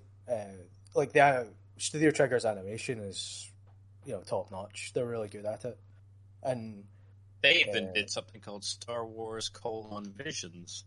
Yeah, they were part of that. I believe I waxed lyrical about that last one of the times I was on recently. So the very good animation, but the story of it is, it's in that same kind of vein as like, is it Ultraman? Is that the kind of 80s style? Yeah, Ultraman. Yeah, and they sort of led into like Power Rangers, where the big mech fights the giant kaiju, and how their story interlinks and all that. But these have slightly more mature storylines through them that are a bit more obviously. Like Power Rangers and that was barely cobbled together with a story, by the nature of them repurposing the the action scenes from the Japanese shows and adding Western people. That's why I always hated that show. My younger cousin loved it. Yeah, my younger cousin loved it. I couldn't flipping stand it. I was like, this is dumb. I loved Power Rangers back in the day. They had a bigger pyrotechnics budget than the British Army. they without any difficulty, because they exploded everything. It was great. Everything exploded. They punched together, they explode. It's great. But one of the things for me that really stands out with Dynazenon, the way the way they tell the story in the animation, and is the way the characters interact, because it's kind of a group of strangers kind of thrown into this whole situation and trying to work out how to work as a team to work this stupid mech to fight these kaiju that they've never seen before in their lives, sort of thing. And what I like about it is it really captures some of the awkwardness that you get. Because like Marvel in particular are good at this. All of the conversations really flow. They're very snappy. Yeah. Someone says something, and then the next person responds to that thing, and it goes back and forth, and it's quite snappy, and everyone's quite quick-witted that way. And what I really like about Dynazenon is some of the silences between lines really hangs. Gotcha. So someone will say something, and you're waiting on the next person responding, and it just hangs there for that little bit, and you go, I've had those conversations that are just that painful.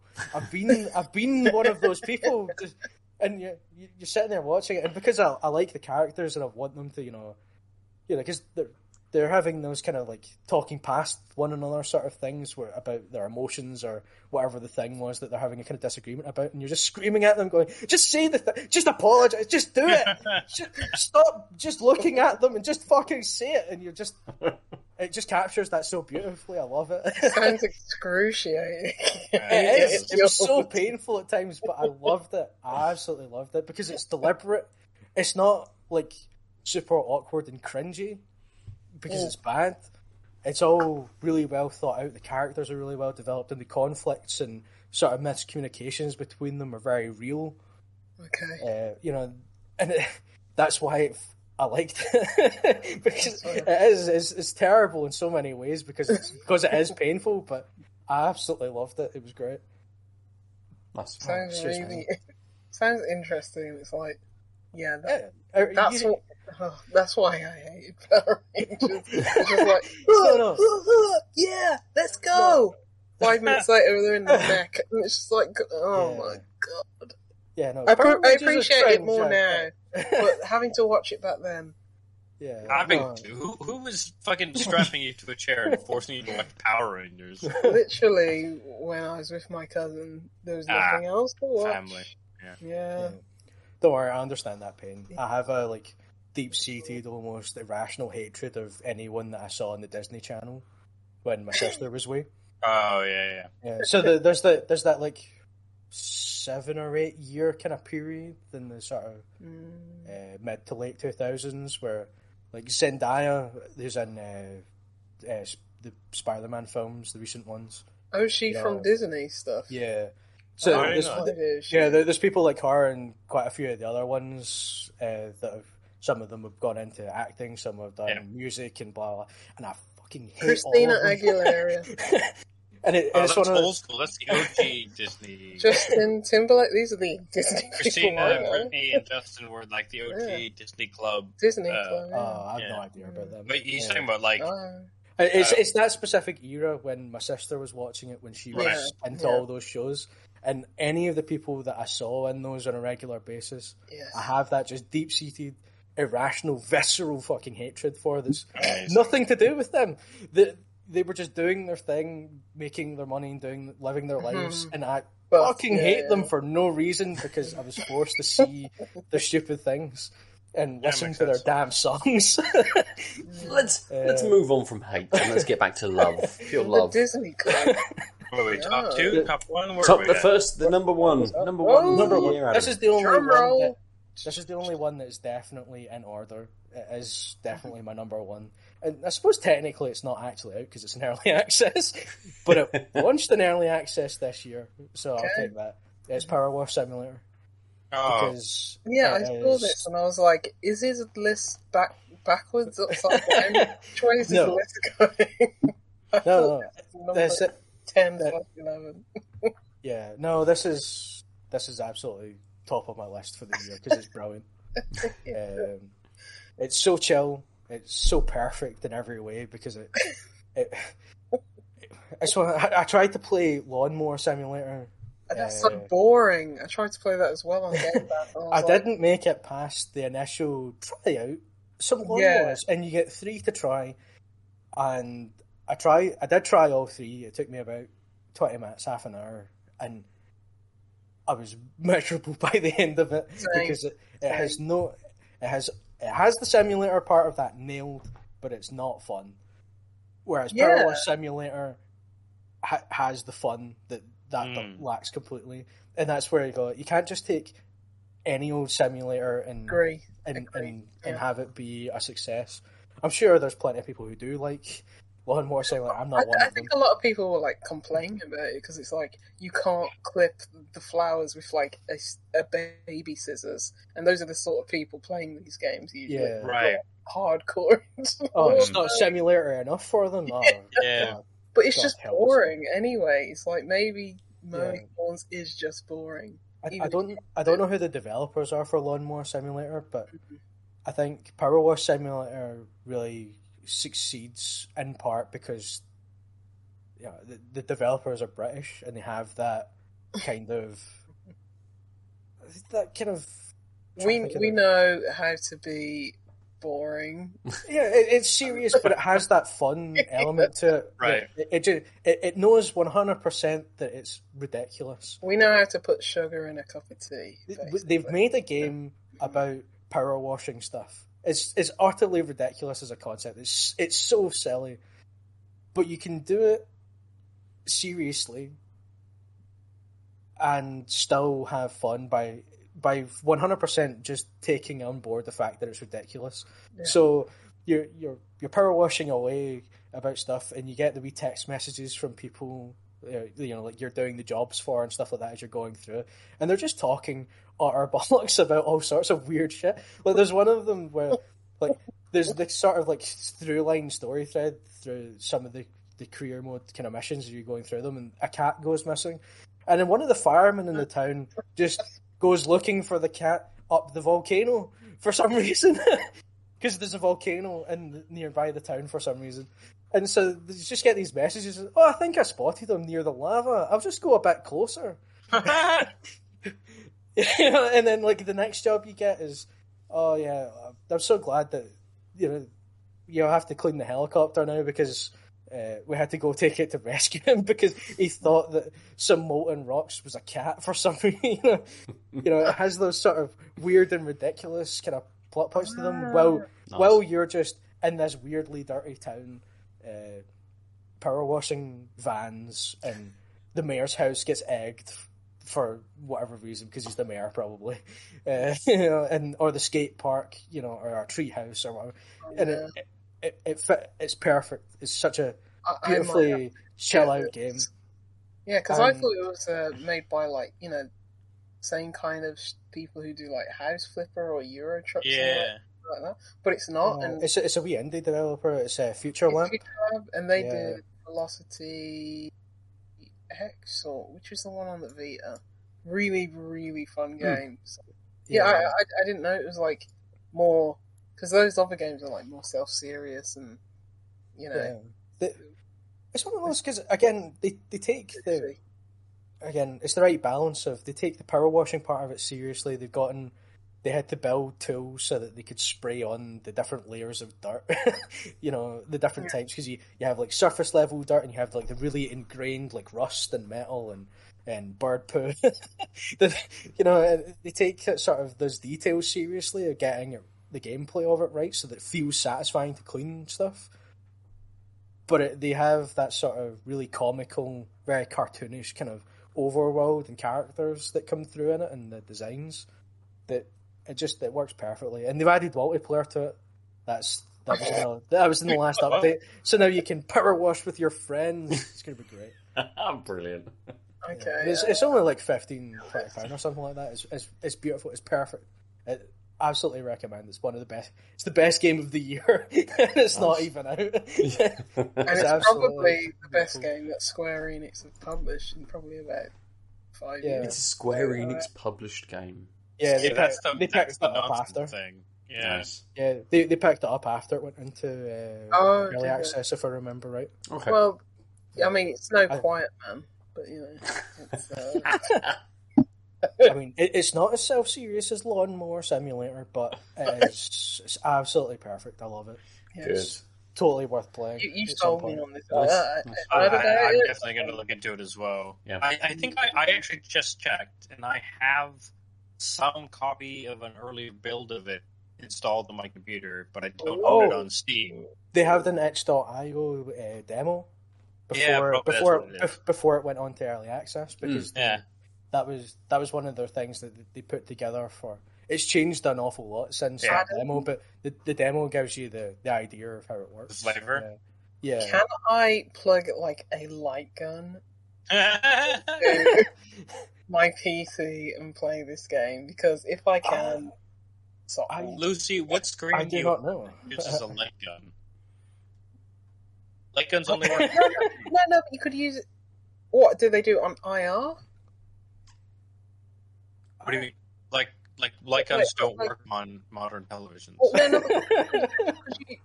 because you use like an infrared light gun on your PC. I mean, this sounds like maybe. Yeah. All right. I bought Typing of the Dead recently. Yeah, let's not. Do you know what? I think my CPU's not hot enough. Infrared scan it until it goes so I can. Could I hook up my Wii U's infrared and play Power Wash? Let's not worry about this now. I have absolutely no idea. I know a lot of people are asking for it on VR. Lucy, I'm on it. I'll figure something stupid for you to try. We'll follow up. We'll follow up with this in some hacked kind of way. Definitely worth everybody know. Steam early access. Buy it. Perfect. Best 20 quid you'll ever spend. On tomorrow, so hopefully maybe it'll be on sale. Maybe. I don't know. I don't have any insider information on that. Talk to your mates at Square, please. A nice note to finish out on. A positive game to end the year on, which is brilliant. That's great. Thank you, Adam, for sharing your top 10 with us. It's top 10. Yes, top 10. It's your top 10. Yeah. Brilliant. Let's jump back into our beers to finish out our episode this week. I am be very swift. I'm going to pick the uncertainty principle. More on the fact that I would have picked it up straight away again to drink. You know, if I had 2 cans sat here, it would have been very easy to roll straight into that second can. Lovely flavour, that lovely banana bread, a little bit of toffee, and that nice spice at the end leading into that sort of very, very light bitterness. Really, really nice beer. The MMXX is lovely as well, but it's so big and so boozy that kind of 1 can is enough. Right. It feels like the kind of beer, even though it's only 10%, it's not sort of like, you're not edging towards your 12, your 14% barley wines. It's only 10%. But it definitely feels like a beer that would have been better shared, with someone. So it's the uncertainty principle from Good Chemistry Brewing for me this week. Adel, do you have a preference? I do, but only a slight one, and I think it's along the same lines as you. Surprisingly, I would go for the 4 Pure Uno Stout again. Yeah. It was just light enough as a stout. It's like if you can call it a sessionable at 5% stout, it just had slightly more going on for it. In the sense of I would wanted to keep pursuing it. The aromatic Citra Pale Ale from Untapped was good. It was clean. It's also the wrong time of year, I guess, is the other thing. Like late night, it's been a cold day. I'm not looking for a very clean Citra single hop with nice long bitter finish. Very good beer, but today I would want another one of the 4 Pures, and that's the only reason. Both very good beers. And this makes me more excited to look for more untapped beers, possibly looking them up on Untapped. Good. Lucy, do you have a preference this week? Yeah, like a deal is. I mean, one's going to edge out the other. The Salt, the Imperial Brown Ale, that was it was disappointing. Like, you know, getting a bit of that roasty, dark malty flavour on like the end of the taste and in the nose, but wanted more from, like, you know, the main taste and a bit more body to it. So yeah, overall that was quite underwhelming. As I say, the Amundsen, the what was it called again? Does it have a name? No, I don't think you gave us a okay, name, that's probably why. No, I didn't. That's probably why I bought it. It's called Pimp Stack. Buried the lead there. Yeah, the you know, the PIMP stack. Just held up a copy of 50 Cent Blood on the Sand, which is very good, and my project over the winter to finish that game. Anyway, the Pimp Stack, yeah, it's probably not the kind of beer that I'd usually go for, like very... A is sour, maybe I've gone off sours nowadays, and B, something that's like very... Oh, we're gonna throw all these words into it and all these different flavors and make it, you know, taste like this. And to be fair, it smelled like a blueberry muffin, and, you know, definitely, you know, carried through some of that on the taste. So, but overall, it's like, it wasn't a bad beer. I think maybe just the naming and the kind of like, you know, kind of like, okay, we can do this, and it's like, yeah, sure, but should you? Like, maybe if they just called this like, oh, we're gonna make like a Creek and just put Creek on the bottle or can and just be like that, it's just like, okay, cool, it tastes like a good beer. Overall, it's a good beer. So yeah, the nomenclature aside and the, you know, the style or whatever, it was still an easy drinking beer and like full of fruity flavour and not too sour, and yeah, it was good, easy drinking. I think this week bit of a downer on last week with the Mammoth, which was a very good beer despite looking very horrible. But yeah, this week I'm going to be drunk all over Christmas because what else is there to do? So, you know, these are the two that are just like, get these out of the way, just, you know. That's fair. Drink Absolutely. me, all of this. Yeah. Not that you lot are any lesser than the experience I'm going to have watching my Game of the Year podcast on Christmas Day, because I ain't going nowhere with Omicron. So, yeah. But you know, yeah. That's fair. No, absolutely. What? Nice. I think good job with an episode next week when my beers aren't so disappointing. Which, dear listener, you can tune into. Obviously, we're having a week off, but our end of year show with our favourite games, is going to be up next week. So you will still have an episode to tune into. This week, though, they have been the beers, they have been the games that we have been playing, and Adam's top 10 for the year. Thank you very much for joining us. If you want to talk to us about the beers or the games that you've been playing, you can do so on the socials at TankTopCast. We are Out of Lives, and go to outoflives.net to see lots of other stuff that we put up. Adam, you're a regular sort of writer on the site and put up loads of stuff. Lucy, you've been putting up reviews and things. Adel, you can see lots of his first looks streams up on the site, as well as seeing our beautiful faces and the beers that we drink on the video version of the podcast. If you're not over on the YouTube or you're not on the Twitch watching us live each and every week, we are Out of Lives net or network almost everywhere. I'm @Nova_47. Adel is at the Omniarch. Lucy is Juicy Lucy9. Adam is at Snack. give us a shout. Let us know if you want to play Chivalry 2 with these people, or any other games that we should be looking out for, or any other beers that we should be researching. Kill you in Battle Royale. Murder you. Yeah, any of the games that we've been talking about. If you want to shout and play them with us, just drop us a line. But for another week, we've been Tanked Up. Goodbye. Happy New Year.